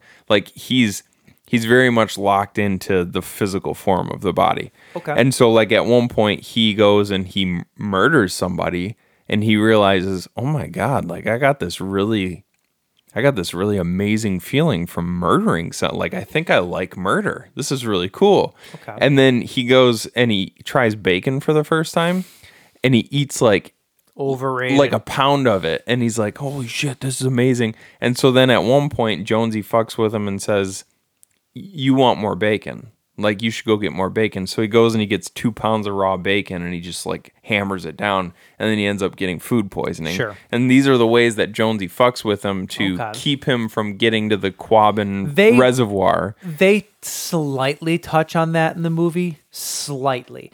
The idea... So what the movie doesn't do well is explain why Jonesy is able to run around in his own head. They really don't explain that at all. They do it in one scene in the beginning. Is that where they're talking about how he died? They're like, oh, the memory. No, they're sitting around the table once they get to the hole in the wall. Okay. The hole in the wall is the cabin that they're staying in.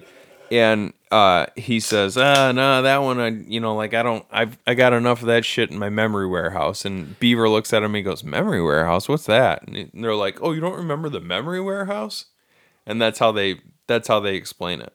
So is that a thing, though, that Duddits gave to them? No, it's just a thing that Jonesy himself does. It's like way of... They don't explain that at all, that Jonesy is able to, like, dissect his own brain or something like that. Yeah, that's what that whole scene is all about. I get that, but they don't really... To explain it that a character can do it and then to actually physically show it is a weird jump. It is a very weird jump. It's a very weird jump.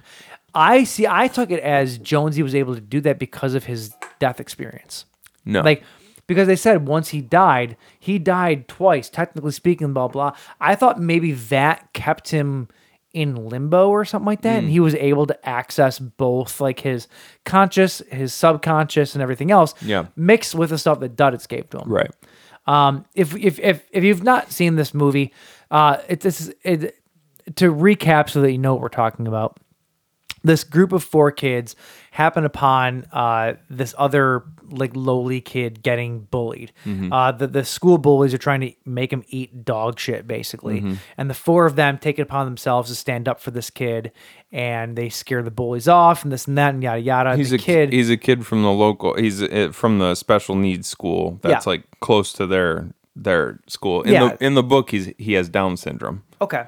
In the movie, I don't know what he has in the movie. In the movie, I really see, like, I wish that they would have. There's plenty of actors, both child and adult actors with Down syndrome who could have played the part really well. Yeah. I just feel like getting Donnie Wahlberg to play Duddits. It just seemed like you already had a big cast. Like, did you really need to add?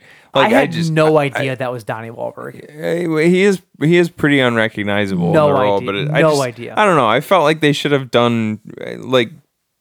I feel like they should have done the. They should have done Duddits better.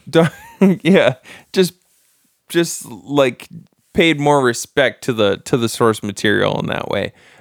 Because a lot of the movie is very close.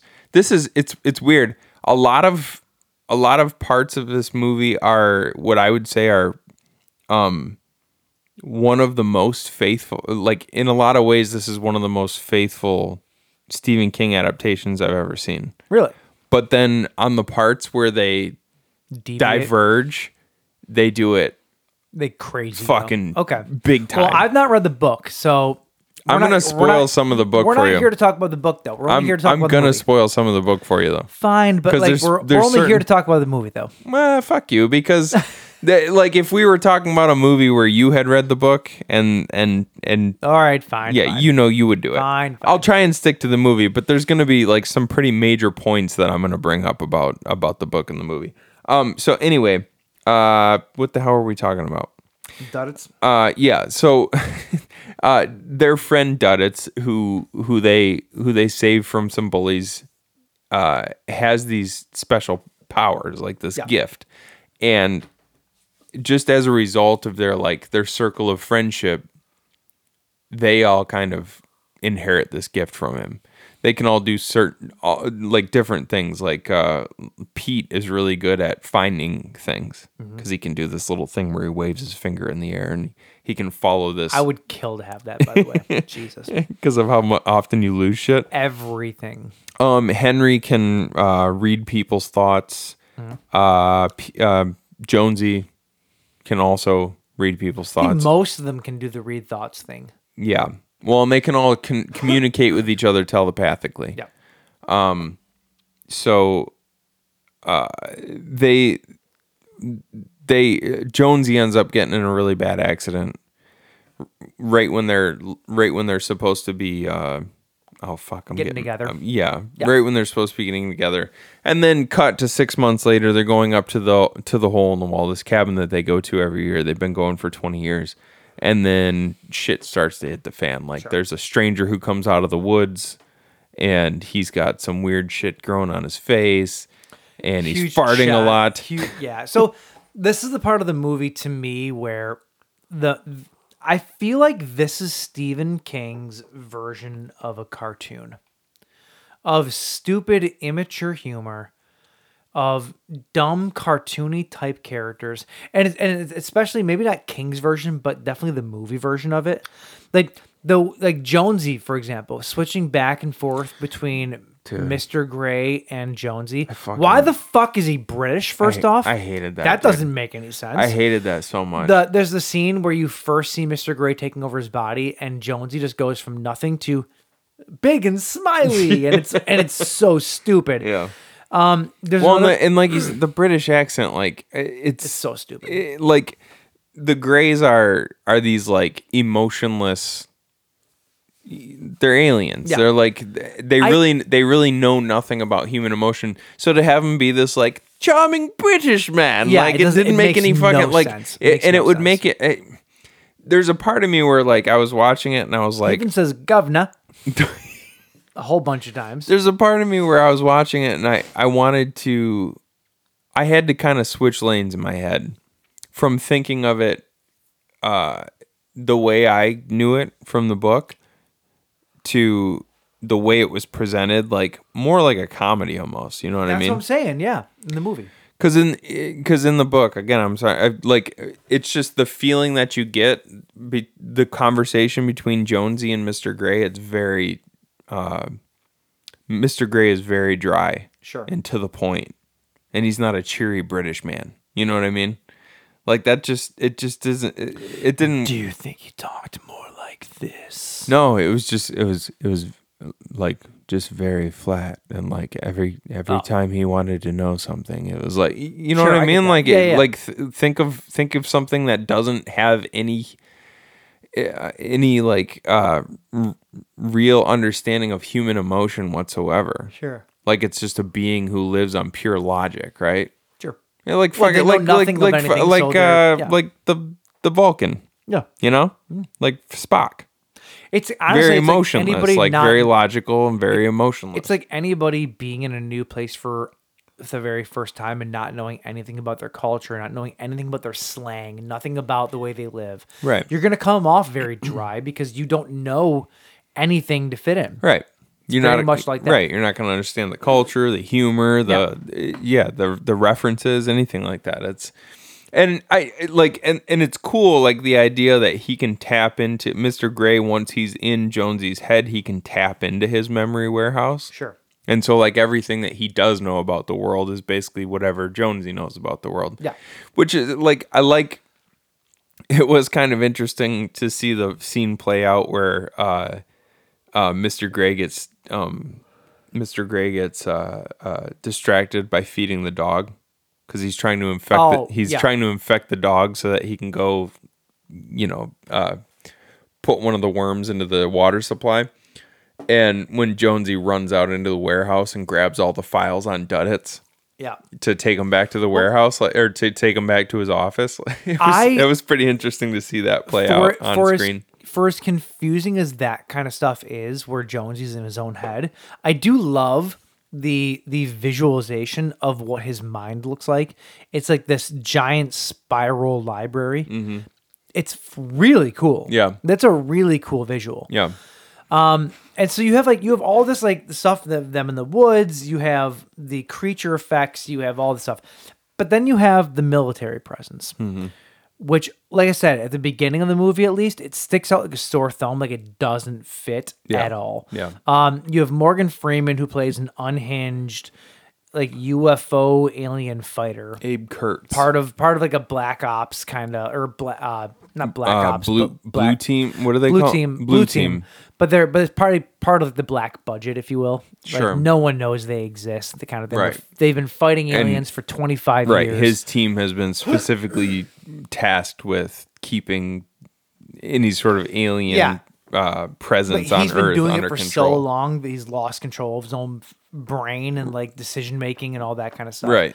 But he looks like a fucking cartoon character himself. Yeah, he does. He looks like Dr. Robotnik or something like with that. With the big eyebrows. Yeah. Yeah. There's another scene in the movie. I'm only going back to this because I mentioned cartoons again, but there's a scene where Tom Jane's character, they get into a car accident. He's walking down the road and he senses, because they can all sense each other, he senses Jonesy coming in on the snowmobile, the snow rocket. Mm-hmm. and so, but he realizes, oh, that's not Jonesy. There's something else in here because Mr. Gray's in there with him. Mm-hmm. And he hides into the snow. After he passes, when he lifts up out of the snow, there's a big cone of snow over his head, like a fucking cartoon coming. Like this whole entire movie with all the fart jokes and the flatulence and the everything. It's like a big fucking like live action cartoon. Yeah. Yeah. Like, but it's weird because the tone's not there. Right. That's, I think, what people hate about this movie. The movie does not know what it wants to be. Yeah. At all. And that's, it's a clusterfuck of tones. Right. It really is. Right. I kind of love it because I love quirky things.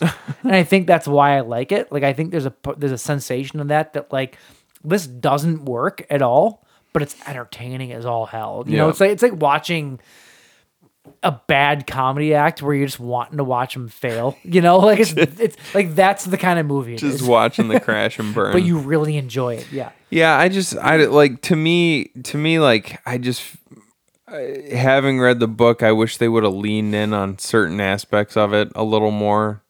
Some of the more interesting aspects. Sure. Like the stuff between Gray and Jonesy.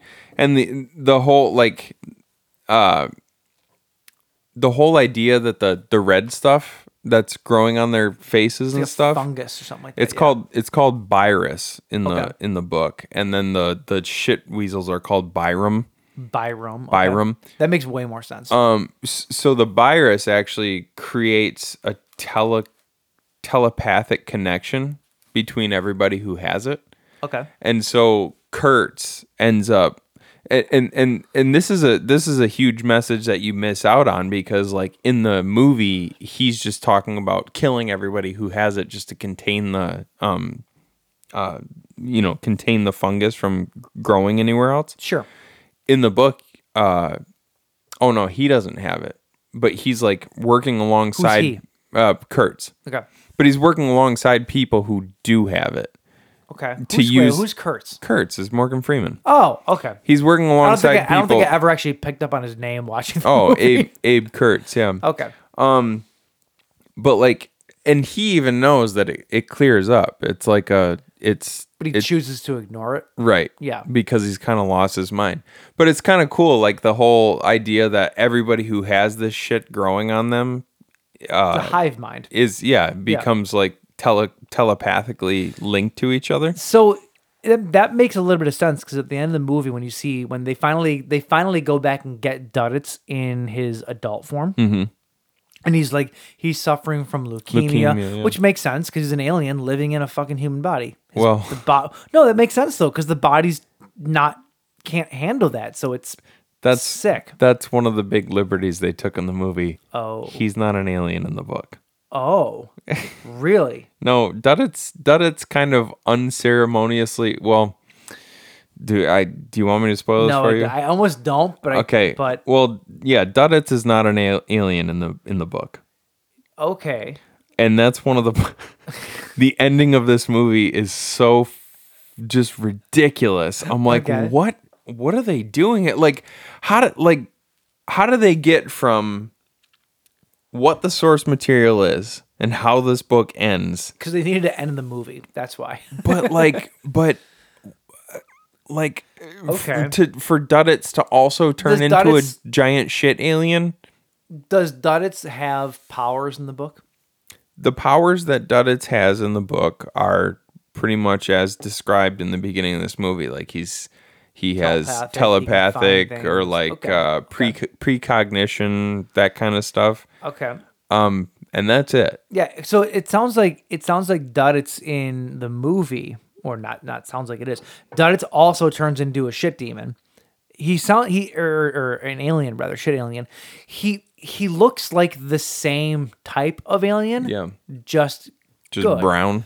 Well, just good. It's like he's the defector. Like he realizes his race is wrong and this and that, and he's fighting against it. I mean, is what it seems like. In a way, I guess within the confines of the movie, it sort of makes sense. Like he's been waiting his whole life to kind of fulfill his destiny. Yeah. But wouldn't his mom know that he was an alien? Yeah. The ending of this movie was so fucked. Yeah, it doesn't make any sense. Like 0 sense actually, now that I'm thinking about it. Because most of the battle at the end of the book takes place in sort of a telepathic way. Okay.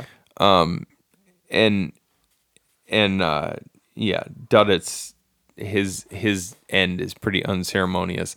Interesting. Okay. And there was another. What the hell was the other big liberty that they took with the movie that I can't think of. Does it do with the main characters fighting it, going to see somebody? I don't know. I can't. I'm going off the movie here. No, I can't remember. But there was just like they followed a lot of the stuff pretty right on, and then the liberties that they did take were like huge. Like why did you choose that out of all things? That was really weird. You know what I mean? Yeah, I don't know.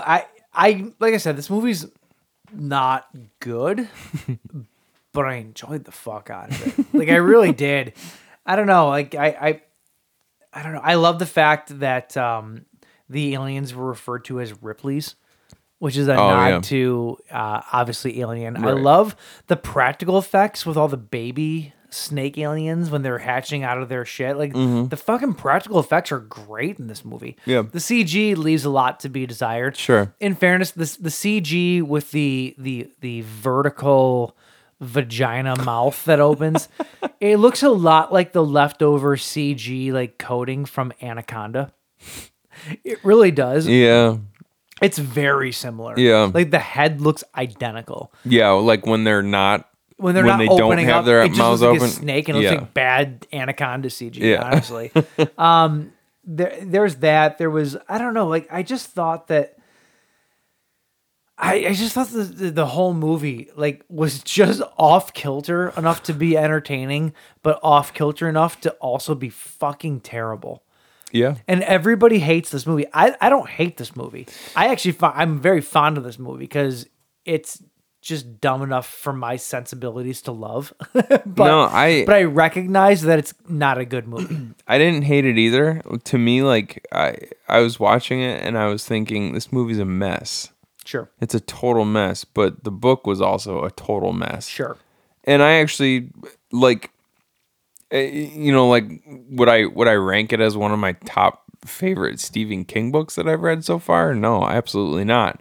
But I still enjoyed it. Yeah, you wouldn't rank it amongst the worst. No. Yeah. Well, I don't know if I've gotten to the worst yet. Well, yeah. Out of the ones that I have read so far, it might be the worst. Yeah, it might be. That's fair. Honestly. That's fair. But that's totally fair. But yeah, it was but like as far as the movie, I liked the ensemble. I thought I like all these actors. There was some pretty weird choices as far as like what they did with the characters, but I don't know. It was still fun. Yeah, I agree. Yeah. I completely agree. All right, that's Dreamcatcher. That's Dreamcatcher. Watch it at your own peril. Yeah. We left a ton out, so watch the movie. Yeah. Form your own opinions. Sure. All right, moving on to Kruger Fest. It's not Krugerthon, it's Kruger Fest this week. Was it Krugerthon last week? It was. I had a good one earlier. What the hell was it? What was it? You said, what did you just say? Krugerthon? Kruger Fest. No, you said Kruger. Okay. Yeah. No, I had a good one. I can't remember what it was, though. Fred Fest. That's this week is Fred Fest. That's it. Okay. Krugerthon and Fred Fest. Fred Fest. We are now talking about A Nightmare on Elm Street Part 3, The Dream Warriors. Yeah, baby. Which, now, I have not watched all of the sequels in a very long time, but thus far, I am willing to say this is my favorite Nightmare movie. Yeah. Thus far. Yeah. I can't speak on the whole series because we haven't gotten that far yet. Right. But shit, this movie is amazing and it's well regarded for a reason, especially after a part 2 that didn't do well at all. Yeah. Well, maybe monetarily it did decent, but in terms of crowd reaction and whatnot, 3 is way better. And just having the overall feeling of a nightmare movie that you know and love, 2 just really didn't grab you. It didn't. Before we start, we got some Fudgy Krugers to open. I also have another suggestion if you want to. Oh, yeah. Okay. Yeah. What was this? You were going to tell me. It doesn't contain alcohol. Okay. I was thinking we could try something that I have deemed the Kristen Up All Night. I'm sorry, what? The Kristen Up All Night shot, if you want to call it a shot. Are you licking my penis? Nope. Not an Up All Night. The Never Sleep Again. That's what I was calling it. Are you talking about my penis? No. It's called the Never Sleep Again. Okay, what do you got? Take that spoon. No, I'm scared. No. I've been here before. Take the spoon. Nope. Come on. Not doing it. You're not doing it. Not doing it. Why not? Not doing it. Why? Are you doing it with me? Yeah. Okay. Yeah. If you're doing it with me, then so be it. Take the spoon. No, there's mustard in this. No, there's no mustard. You have something in a packet. Hit the button there. You have something in a packet, and this scares me. Actually, here, give me the spoon back. No, for fuck's sake. I'm going to regret this. You're not going. It's gonna be truly terrible. This is instant coffee. Maybe. That's okay. So we have instant coffee. Yep. What else? Well, do you remember the beginning of this movie? Barely. I just watched it the other day, but barely. So at the beginning of this movie, Kristen, Yep. which were they not calling her Kirsten in the beginning of this movie? They did. No, they absolutely did. They called her Kristen. They also called her Briston at one point. Somebody said her name with a B. Okay. So, oh no. So at the beginning of this coffee and Coke. Yeah, at the beginning of the movie, For fuck's sake. Kristen or Kirsten or Briston, Burston. however you want to refer to her, she's trying to stay up all night. She's trying to never sleep again, and she grabs a spoon and she grabs a can of Maxwell House instant coffee crystals. Okay. I couldn't find Maxwell House, so I got Folgers. Okay. She takes a spoonful of coffee crystals. Oh no! And washes it down with some Coca-Cola. Oh no! You're doing this with me, right? Yeah. Oh, for fuck's sake! This is a terrible idea. Yeah, it's just like having a half a cup of coffee. It's a terrible idea. All right, you ready, bud?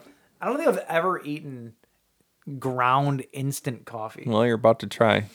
Cheers. Cheers. To the never sleep again. Oh my god, dude.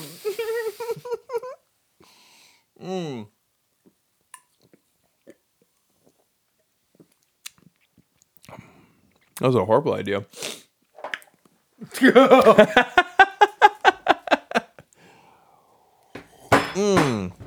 Oh, it's awful. That's terrible. But also not terrible. I don't think I've tasted anything that bitter in my life. Oh my god. She always goes down smooth. That taste is going to stick with you for the rest of the night. Maybe the rest of the year, honestly. Fuck. Also, you're going to be up until 5 a.m. No, it won't. No, Coffee puts me to sleep. Well, you're going to be asleep by the end of the show. Well, I hope not. Okay, yeah. Back to Nightmare 3. But also, do you want a beer? Yes, I do.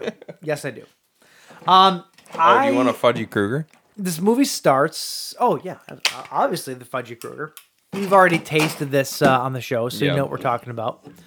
But are you only getting one out? Oh yeah, we're splitting them. Yep. Derp. Here. Well, I gotta finish this. All right, we'll just pour it whenever you're ready. I still have a beer to drink. Okay. Anyway, so Nightmare on Elm Street. I always want to say Friday the 13th. A Nightmare on Elm Street, Part 3, Dream Warriors, featuring Patricia Arquette. Oh yeah. Heather Langenkamp makes her triumphant return. Okay. Continue with this. I have a first thing that I want to say when we get started here, but go through the cast. Okay. The cast. Robert Englund, of course. Slurring my words. Go through the cast. What's the other? Who are the other? Oh, Larry Fishburne. Oh, not Lawrence Fishburne. Larry Fishburne. Specifically, Larry Fishburne. And you know what? He's awesome in this movie. Dude. I actually really like his character. Lawrence Fishburne as Max was awesome in this movie. John Saxon makes a return as Heather Langenkamp, aka Nancy Thompson's dad, Lieutenant Thompson. Say not as Heather Langenkamp. as Nancy Thompson's father, Lieutenant Thompson. He comes back. I think that's pretty much it as far as the return. You have Ken Sagos as Kincaid, Rodney Eastman as Joey, Bradley Gregg as Philip, who might as well just be Sean Astin. He's sort of Sean Astin adjacent. Oh, 100%. Right? Yeah. I think that's it. I feel like this movie, with all the returning cast, the way that they handled Langenkamp coming back, her dad, and all that kind of stuff, I feel like this would have served better as like a 4th or 5th sequel. Why? Like, I almost feel like they brought her back too quickly. Really? Yeah. Like, it seems like this movie would have been like the return to form after a couple of sequels that didn't do so well, right? They bring the original cast back. Like, oh, now she's back, you know? It'd be like if in I'm trying to think of a series where But the main characters came back after like 4 movies. You know? Are there a lot of those? I don't feel know. like- I feel like there are, but now I don't that we're know. talking about it, I'm having a hard time thinking of To me, you had the original Nightmare, right? Yeah. And everybody loved those characters. Then you had the second movie, which critically was kind of a bomb. Sure. Right? Sure. So why not come back in with... Because I liked it. I mean, Heather Langenkamp and John Saxon were really the only two... And Robert Englund, obviously. They were really the only 3 returning actors. Yeah. So you're still introduced to a whole new ensemble of characters. True. And then, like, I thought that the way that they brought her back in as, like, this, sleep study doctor / expert in nightmare. It's only been 2 years. How can she be an expert in anything? 2 years? It's not been 2 years. It's only been it's been a year. 6 years. No, it's only been a year since between the last movie and this movie, according to the history. So I thought that they said 6 years. Maybe it's been 6 years since the first movie, but since the last movie. Well, yeah, she was in the first movie, so that would mean she finished high school, went to 4 or 5 years of college, right? Okay, that's fair. That's fair, I suppose. But is she a doctor? No, she's not. She's an intern. Not a doctor. She's an intern, she's right? An intern, yeah. Right. So. Yep. And it also seemed like she probably finagled her way into being at this place, right? Because she would have had to have, right? Like that's the only way that it makes sense that she's in with these specific kids, right? And I do, and to speak on that, I like this setup. Like I really like this idea of a hospital setting with all of these kids who are, seemingly troubled kids, but they're all suffering from the same overarching issue, which is like horrible nightmares and all of them talking about, like, I don't understand how and maybe in real life, who knows how this would go, but like if you brought 7 kids into a psychiatric hospital and all of them talked about having nightmares and all of them detailed seeing the same dude in their nightmares.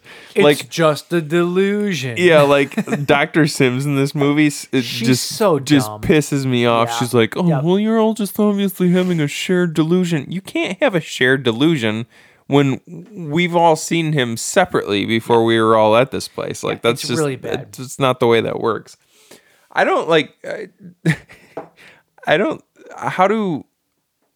There's gotta be stuff in real life where like a doctor. Oh, thank you. Like when it comes to studies and stuff like that, there's got to be 2 different schools of doctors when it comes to stuff like this. Like doctors who are really open-minded or willing to explore the more, I don't know, almost supernatural. Sure, yeah. You know what I mean? I think it depends on your upbringing too, though. Like I'm not gonna say like there's definitely different schools of thoughts. I feel like the people who are more open to the idea of the supernatural stuff, they're gonna be the doctors that are kind of shunned and looked at as quacks, right? Right. Where if you're one that's just falling in line with the doctor program, then you're that doctor, I don't know. Like I feel like the main guy in this movie, he seems like he wants to be one way, but struggles with it. Because he tends to fold pretty quickly in terms of what he believes. Yeah, but why? Boy, it's a pretty good reason in fairness. But really, why? Well, because he wants to bang. Because Heather, Nancy's a babe. Yeah, Nancy's a babe. That's what it comes down to. Like, if it was... He's way older than her, too, you fucking creep. I'm just putting that out there. I was actually thinking about this the other day. Like, people were making a big stink about like because for some reason there was the spotlight had been turned back on the year 1993 or 94, whenever the fuck Jurassic Park came out. Yep. And they were talking about the age difference between Sam Neill and Laura Dern. Laura Dern. Yeah. And I'm like, have you never? Was it that big? It was like 16 years. Really? Yeah. Oh, I mean, she was only like 26, I think, when that movie came out. So he should have been dating her dad then, Bruce Dern. Yeah. Is that what we're getting at? Exactly. Okay. But I'm like, I would still I'm watch like, that movie. That's I'm like, fine. people were making such a big deal out of that, and I'm like, look at every other movie like just within the past couple weeks, I've watched 3 or 4 movies where the age difference between the lead man and the lead lady who end up having some sort of romantic relationship is over a decade at least. Can I point something else out? What? They're actors. Oh yeah, that whole thing too. It's not a real situation here, people. Come on right now. Yeah. So anyway, I think that like to me that's part of the reason that he's pretty easily swayed. That's 100%. In his thinking. Did you also notice that he looks like a weird cross between Bill Maher and the dad from the stepdad from the Santa Claus? Bill Maher and Judge Reinhold? Yes. Yeah. Like that's all he was reminding me of the entire movie. You know me, I see people in weird ways. Oh like, yeah. No, that's spot on. That's spot on though. It's like Judge Reinhold with Bill Maher's nose. Yeah, pretty much. For sure. So anyway, you have this group of kids at this psychiatric hospital who are all having sort of this shared psychosis, like this shared delusion of this guy trying to get them in their dreams. Yeah, none of them feel like they should be there too. Like, because none of them are crazy. Right. They're all actually having these dreams. Right. They're not crazy, but they're being treated like they're crazy. But they're doing things that would be perceived as crazy. Like the one girl is burning herself with cigarettes, right? Sure. There's a lot of self-harm going on. There's a lot of In fairness, you were in the emo scene. Well, yeah.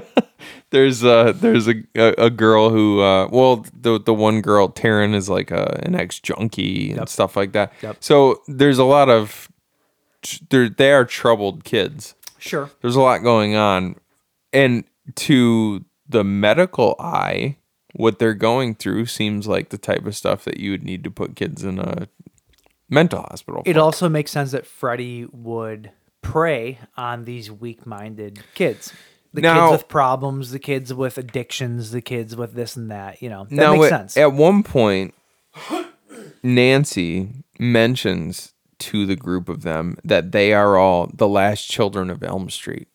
Yeah. So are they all kids from Elm Street? Like, Yes. is that what we're supposed to get? The idea and so that goes back to what we were talking about last week. We were kind of talking about like, what's the significance of 1428 Elm Street? Sure. He really never is. I mean, like, that's where the movie takes place. So that's where we see him showing up to like go after Heather. But he's never locked to that house. Like, he's all over Elm Street. What are you laughing at? Oh, I'm dying. I'm laughing because the doctors never put together 2 and 2 that all these kids are from the same street. Wait a second. That never dawns on them. You're all from the same street. This whole street has a death cult. Literally, like, yeah. Like, the story does explain that they're all the last kids of Elm Street. All of their parents were the people that killed Freddy. So, hold on. Story, Hold on. Their parents might have since moved. They're still like the descendants of the people of Elm Street. Fine. So like they might not actually all still live on Elm Street. Sure. They're the punk rock band of Elm Street descendants. Sure. But no, they all had that connection though. Right. It's shocking to me that these stupid doctors couldn't figure that out. But yeah, so that's their connection. I do like the idea that they're trying to thread the story still through the Elm Street.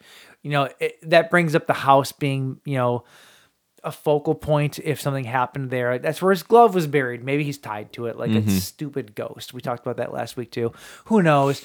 But I do like the idea that they still try to tie the story to that at least. Outside of that part of the story, nothing about this movie is reminiscent of the first two. When you think of Freddy Krueger, you think of, we talked about this last week, we like pizza face Freddy Krueger. We like fun Freddy Krueger. We like the comedic, right?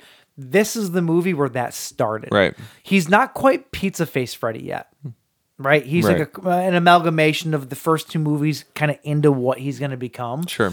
But this is the movie where when you think of like really inventive Freddy Krueger kills. Yeah. Which kills do you think of? Well, one of the first ones that I remember seeing as a kid, one of my earliest memories, aside from Jason with the belt across the eyes in number 5, is the Freddy worm. The Freddy worm, the worm he's eating when he's eating with Kristen. The one that wants to be the actress, right? No, Kristen, the main Patricia Arquette. Oh yes, I'm sorry, because she gets saved. Yeah.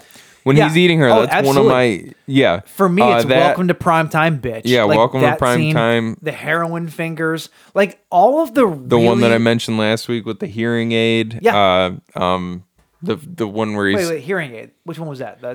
There's the kid who wears hearing aids and Freddy makes the hearing aids into like spiders. That's not this movie. And not in this movie. No. You're asking you're asking what are my most memorable Freddy kills? Fair. Okay. That one. And he drops a like a bunch of pins and makes the kid's head explode. Yeah. Okay.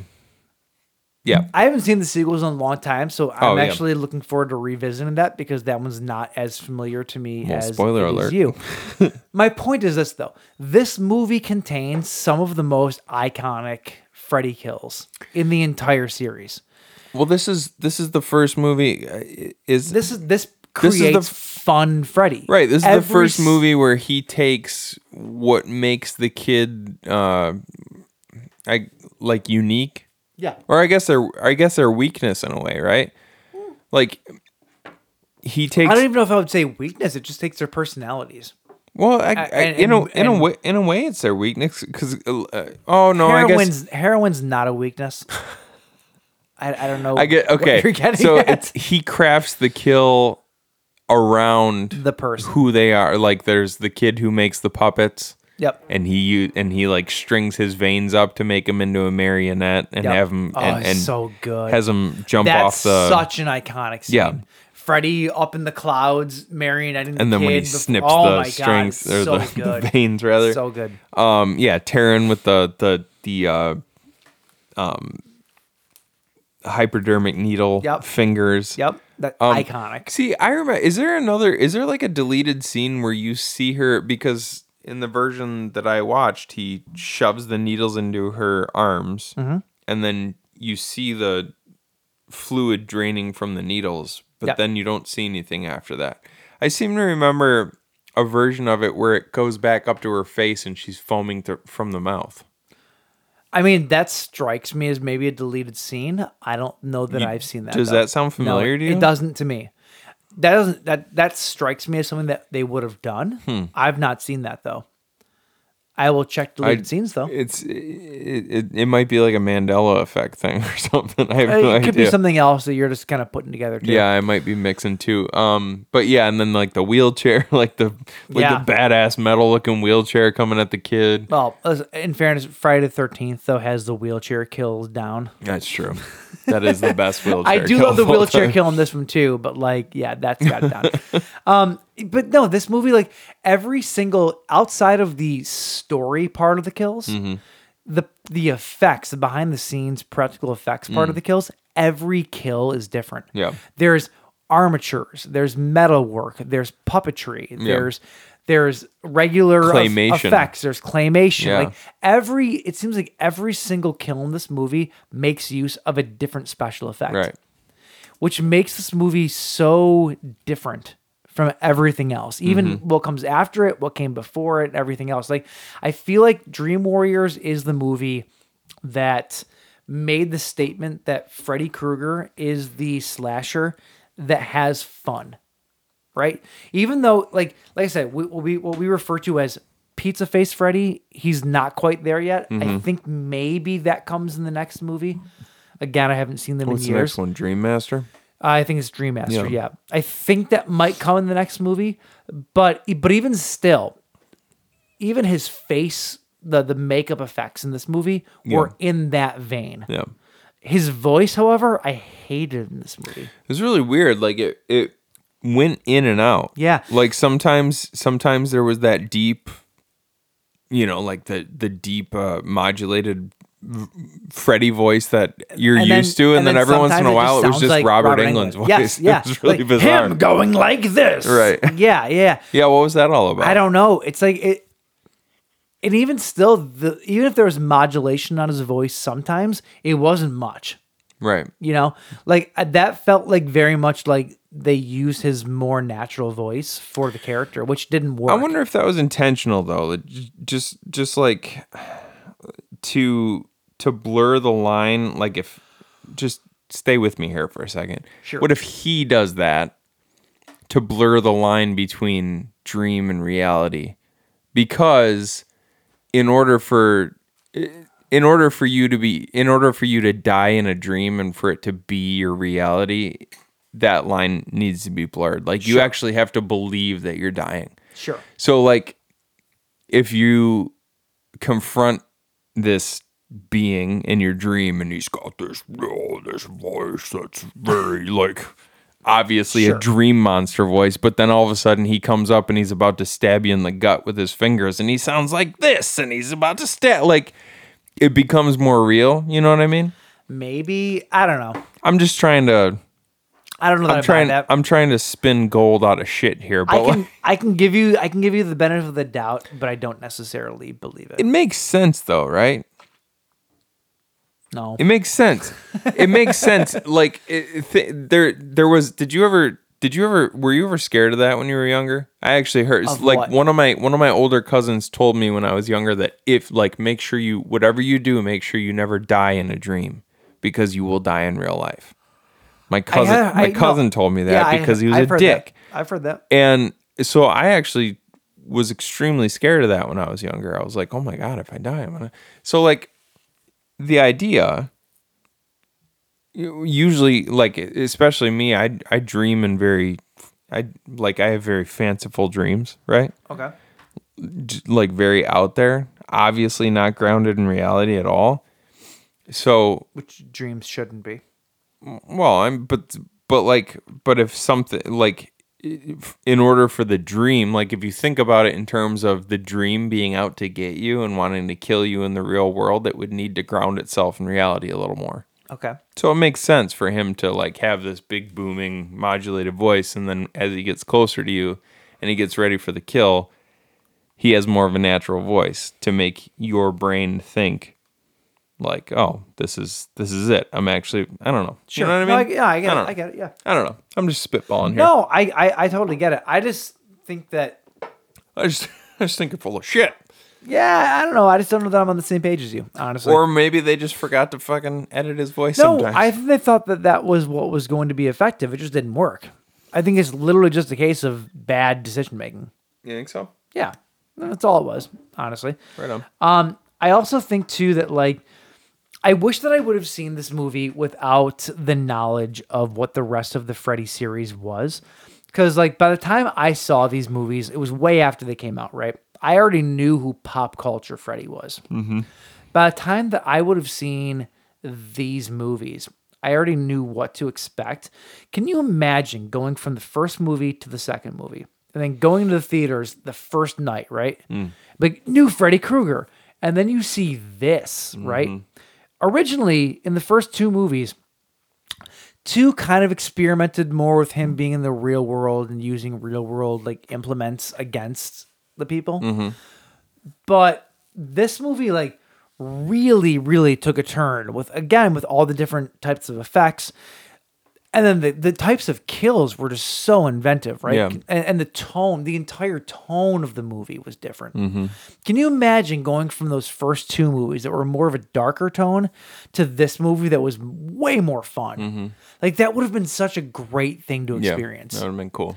And I'm kind of bummed that I didn't, because like watching Freddy Krueger from even at a young age when these movies have already been out, you know the character. You're expecting the fun character of Freddy. You're expecting this, ha ha, I'm gonna slash you. It's more Fat Albert, but you know what I mean. Like that's, you're expecting that, right? So when it happens, you're really not all that perplexed by it. Yeah. I wish that I could be seeing Freddy Krueger for the first time in like a positive light, in the sense of where he's fun. You know, I wish I could have seen that. Yeah. That being said, I feel like this movie is just does such a great job of establishing Freddy as that type of character, which establishes him then further for the entire rest of the series. Yeah. Had he kept on being dark and brooding, I don't know that we would have gotten 8 movies out of him. Well, just honestly, because there was really nothing to him especially in the second movie. Like he would show up, he would cause Jesse to do something bad, and then he would disappear, right? Mm-hmm. Like there was no, you are this being who lives in the dream world. Sure. In the realm of dreams, you can literally do whatever you want. And so and like they didn't take advantage of that in the second movie whatsoever. Like at least in the first movie, like, because in the second movie they didn't do it. Like in the first movie they did the thing where his arms are really outstretched in the alleyway, which is to this day is one of the most unnerving things. Sure. Well, the second movie was also portrayed more of a possession movie. Right. They kind of ignored the rules set forth in the first movie, whereas the third movie goes back to those rules. Which I feel like in the grand scheme of what you wanted Freddy to be, or what Freddy became, was a mistake, even though I still enjoyed the movie to a certain degree. But like, Freddy Krueger lives and kills in the dream world. He should be like, absolutely, the kills should be over the top. They should be he should be able to manipulate the environment in any way that he does wants to. I love how when they fall asleep, they think they're waking up, and then instantly they wake up, and now they look around, suddenly they're in the Elm Street house. Like I love how they play that back and forth. Or you wake up and suddenly a sexy nurse is getting naked in front of you. Well, sure. That doesn't happen to you all the time? Yeah, every once in a while. All the time. And then I always end up getting lowered into a pit of fire every single time. We would be remiss if we didn't mention the nun, who has a profound effect on Freddy Krueger. Yeah. Which I've seen this movie before. Never stayed with me that Freddy's mom was somebody who was basically gang raped over a bunch of times, and then became a nun afterwards. Well, I mean, after going through that, I don't think living a normal life would be something you'd be interested in, right? No, ask anybody on Pornhub. Jesus. What does she call him? And it sounds kind of badass, even though it's awful, awful, awful what she went through. Oh, she calls him the bastard son of 100 maniacs. Oh, ew. So he's a whole bunch of spermies. Well, because she's telling the story. That's not how human reproduction works, though. I actually liked this angle of the movie, like, because obviously from the first time you see her, you know that she's supernatural. Yeah. Right. Obviously, yeah. She disappears when you see. And like I said a few weeks ago, or last week when we were talking, like the character of the nun in the Nun movie, to me, is a compelling and striking character just because of the physical, the physical appearance of a nun. To me, even though they're supposed to be these holy. They can be unsettling. They're creepy in a way. Sure. And especially like she's dressed in all white. She actually reminded me of the nun from the third Exorcist movie. The one who comes out of nowhere and beheads the guy. One of the scariest jump scares in all of horror history. One of the scariest jump scares is also in The Exorcist 3 when locks the door to the room and then instantly somebody walks out after him. Yeah, that's what I'm talking about. It's a nun. Oh, and she's cutting. Yeah. Oh. And she's holding the fucking the Why clippers. am I not remembering her with clippers? Yeah. Okay, sorry, go on. She's holding like big hedge clippers. Apologies, go on. So yeah, that conjured up that image for me, first of all. But like you see her, she's supernatural from the very get, right? And then every other time he sees her, like she's like the one time when she's up in the tower, she's behind a locked door. So that she's a ghost or something like that. Sure. I actually thought that was a pretty cool angle. I knew that she was the story too. that she tells about herself, you don't know it's her at the time, but like it's pretty fucked up. I kind of hate the idea that the nun is Freddy's mom. Like I don't know, it seems very played out to me. Like it seems very kitschy. Honestly, I know the whole story is kind of kitschy, but like I don't know, like it just kind of seems like a cop out. Like here's this weird thing to say Freddy Krueger's mother has to be explained now. I wish they would have left him completely ambiguous. I don't think that you need to tell where he came from, what his history is. He's just a crazy motherfucker. Yeah. Who is stuck to this Elm Street area. I mean, I'd be fine with that too, but like knowing his origin is, it's pretty, like, just the way she describes the horrific events that led up to his conception. Like, you can imagine that would breed an absolute monster, right? Sure. Oh, absolutely. Yeah. I mean, it's not. I don't think that's actually how biology works, but no, 100% though. Like that's not a normal childhood. You're gonna grow up kind of fucked up from that, right?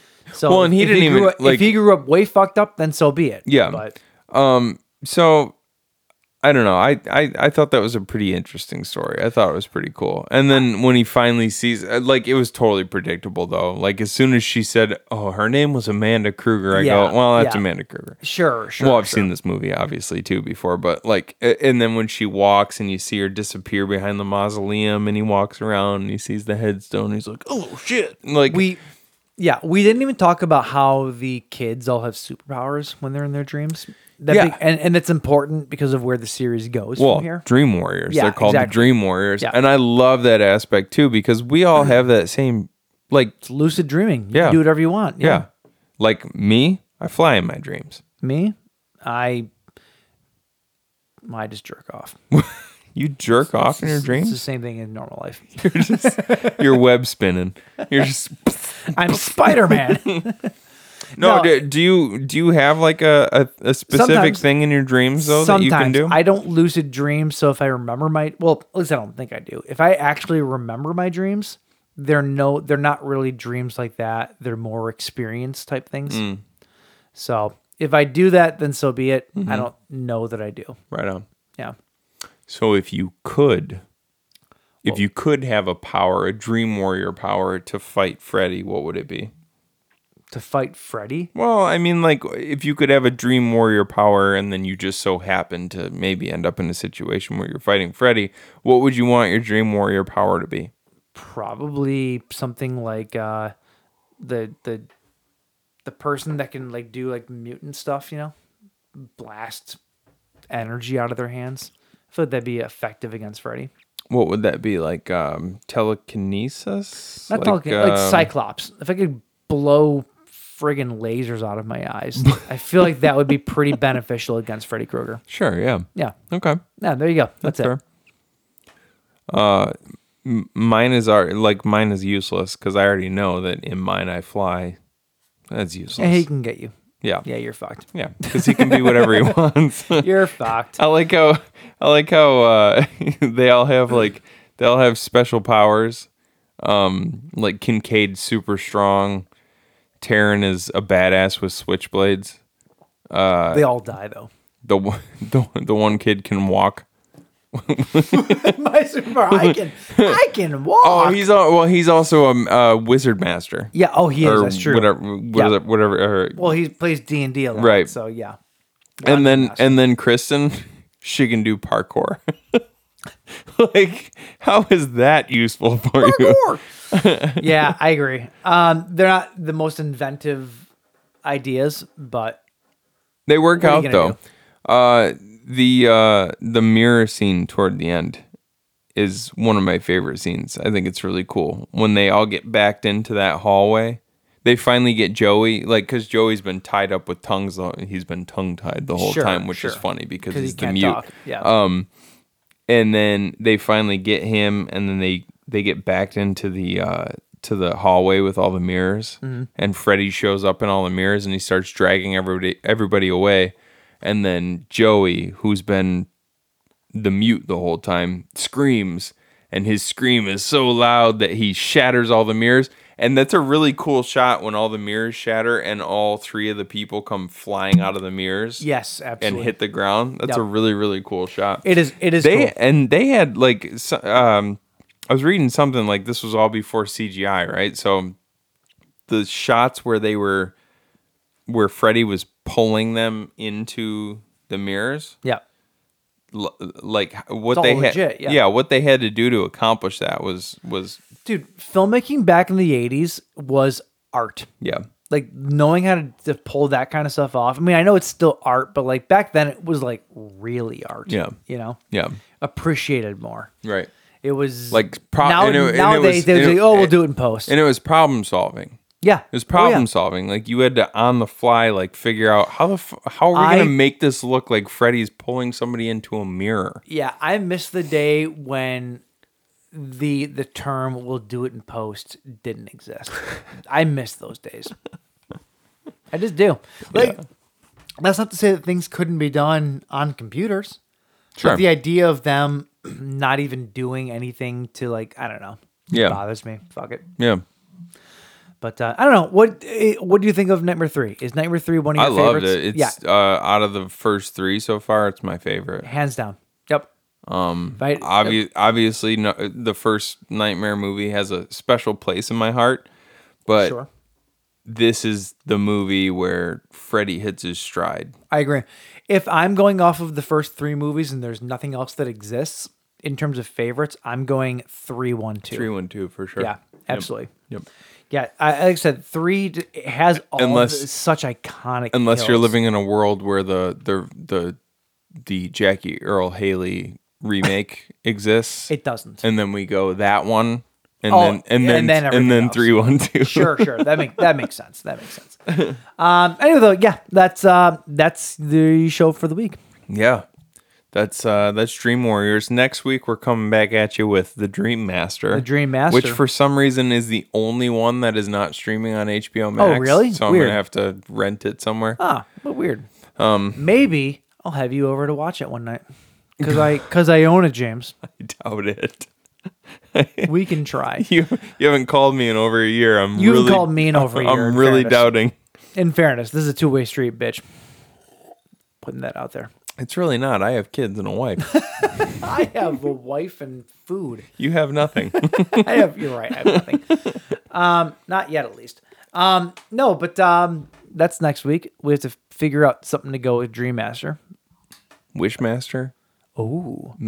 Puppet Master. We'll figure it out. Yeah, we'll figure it out. We got something good. Masturbator.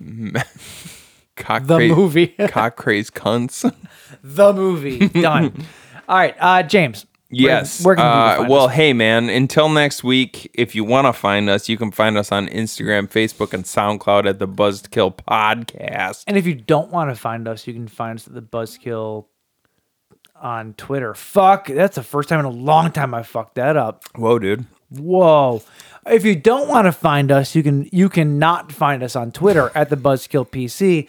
You can also not find us on all major streaming services at the Buzzkill Podcast. This week, we tell people nobody does it, so let's just go crazy this week. Tell the man on the moon.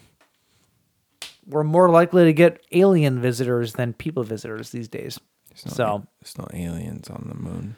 The dark side of the moon. There's just American Buzz Aldrin said there was aliens on the dark side of the moon. There's just American footprints, baby, because my main man Buzz Aldrin. No. Buzz Aldrin is part of the conspiracy. Him and Neil Armstrong, they saw some shit, is all I'm saying. Look it up. True story. I think you're thinking of Europa. I'm not. You know what's crazy? Sorry, last little tidbit before we go. Do you remember seeing Hale Bop when we were 12 years old? I remember Hale Bop. I never saw it, though. It was in the sky for 18 months. Okay. I'm guessing you saw it. I don't think that anybody in my family cared enough to show young me that. Wow, then everybody in your family is a piece of shit. Or they all died because they committed suicide because Hale Bop came by and they were all part of Heaven's Gate. So they were all part of Heaven's Gate, Yep. but they didn't bother to tell you about it. Nope. Apparently I was the odd guy out. Well, my point is, we saw that in 1997. Sure. I saw it. It's not going to come back close to us again until the year like 4,325. Oh, yeah? Yeah. Well, these new Heaven's Gate people are going to be really old. Isn't that crazy, though? Isn't it weird to think that we, like... No, it's not crazy, because the universe is fucking huge. That doesn't shock me. It's just weird to think that, like, we got to experience something. Obviously, you didn't, because you don't fucking remember it, but we got to experience something that our children won't experience. Yeah, there's lots of things they won't experience. Like what? VHS. Touche. See you next week. All right, bye. I'm going to watch my beta of fucking cock crazed cunts.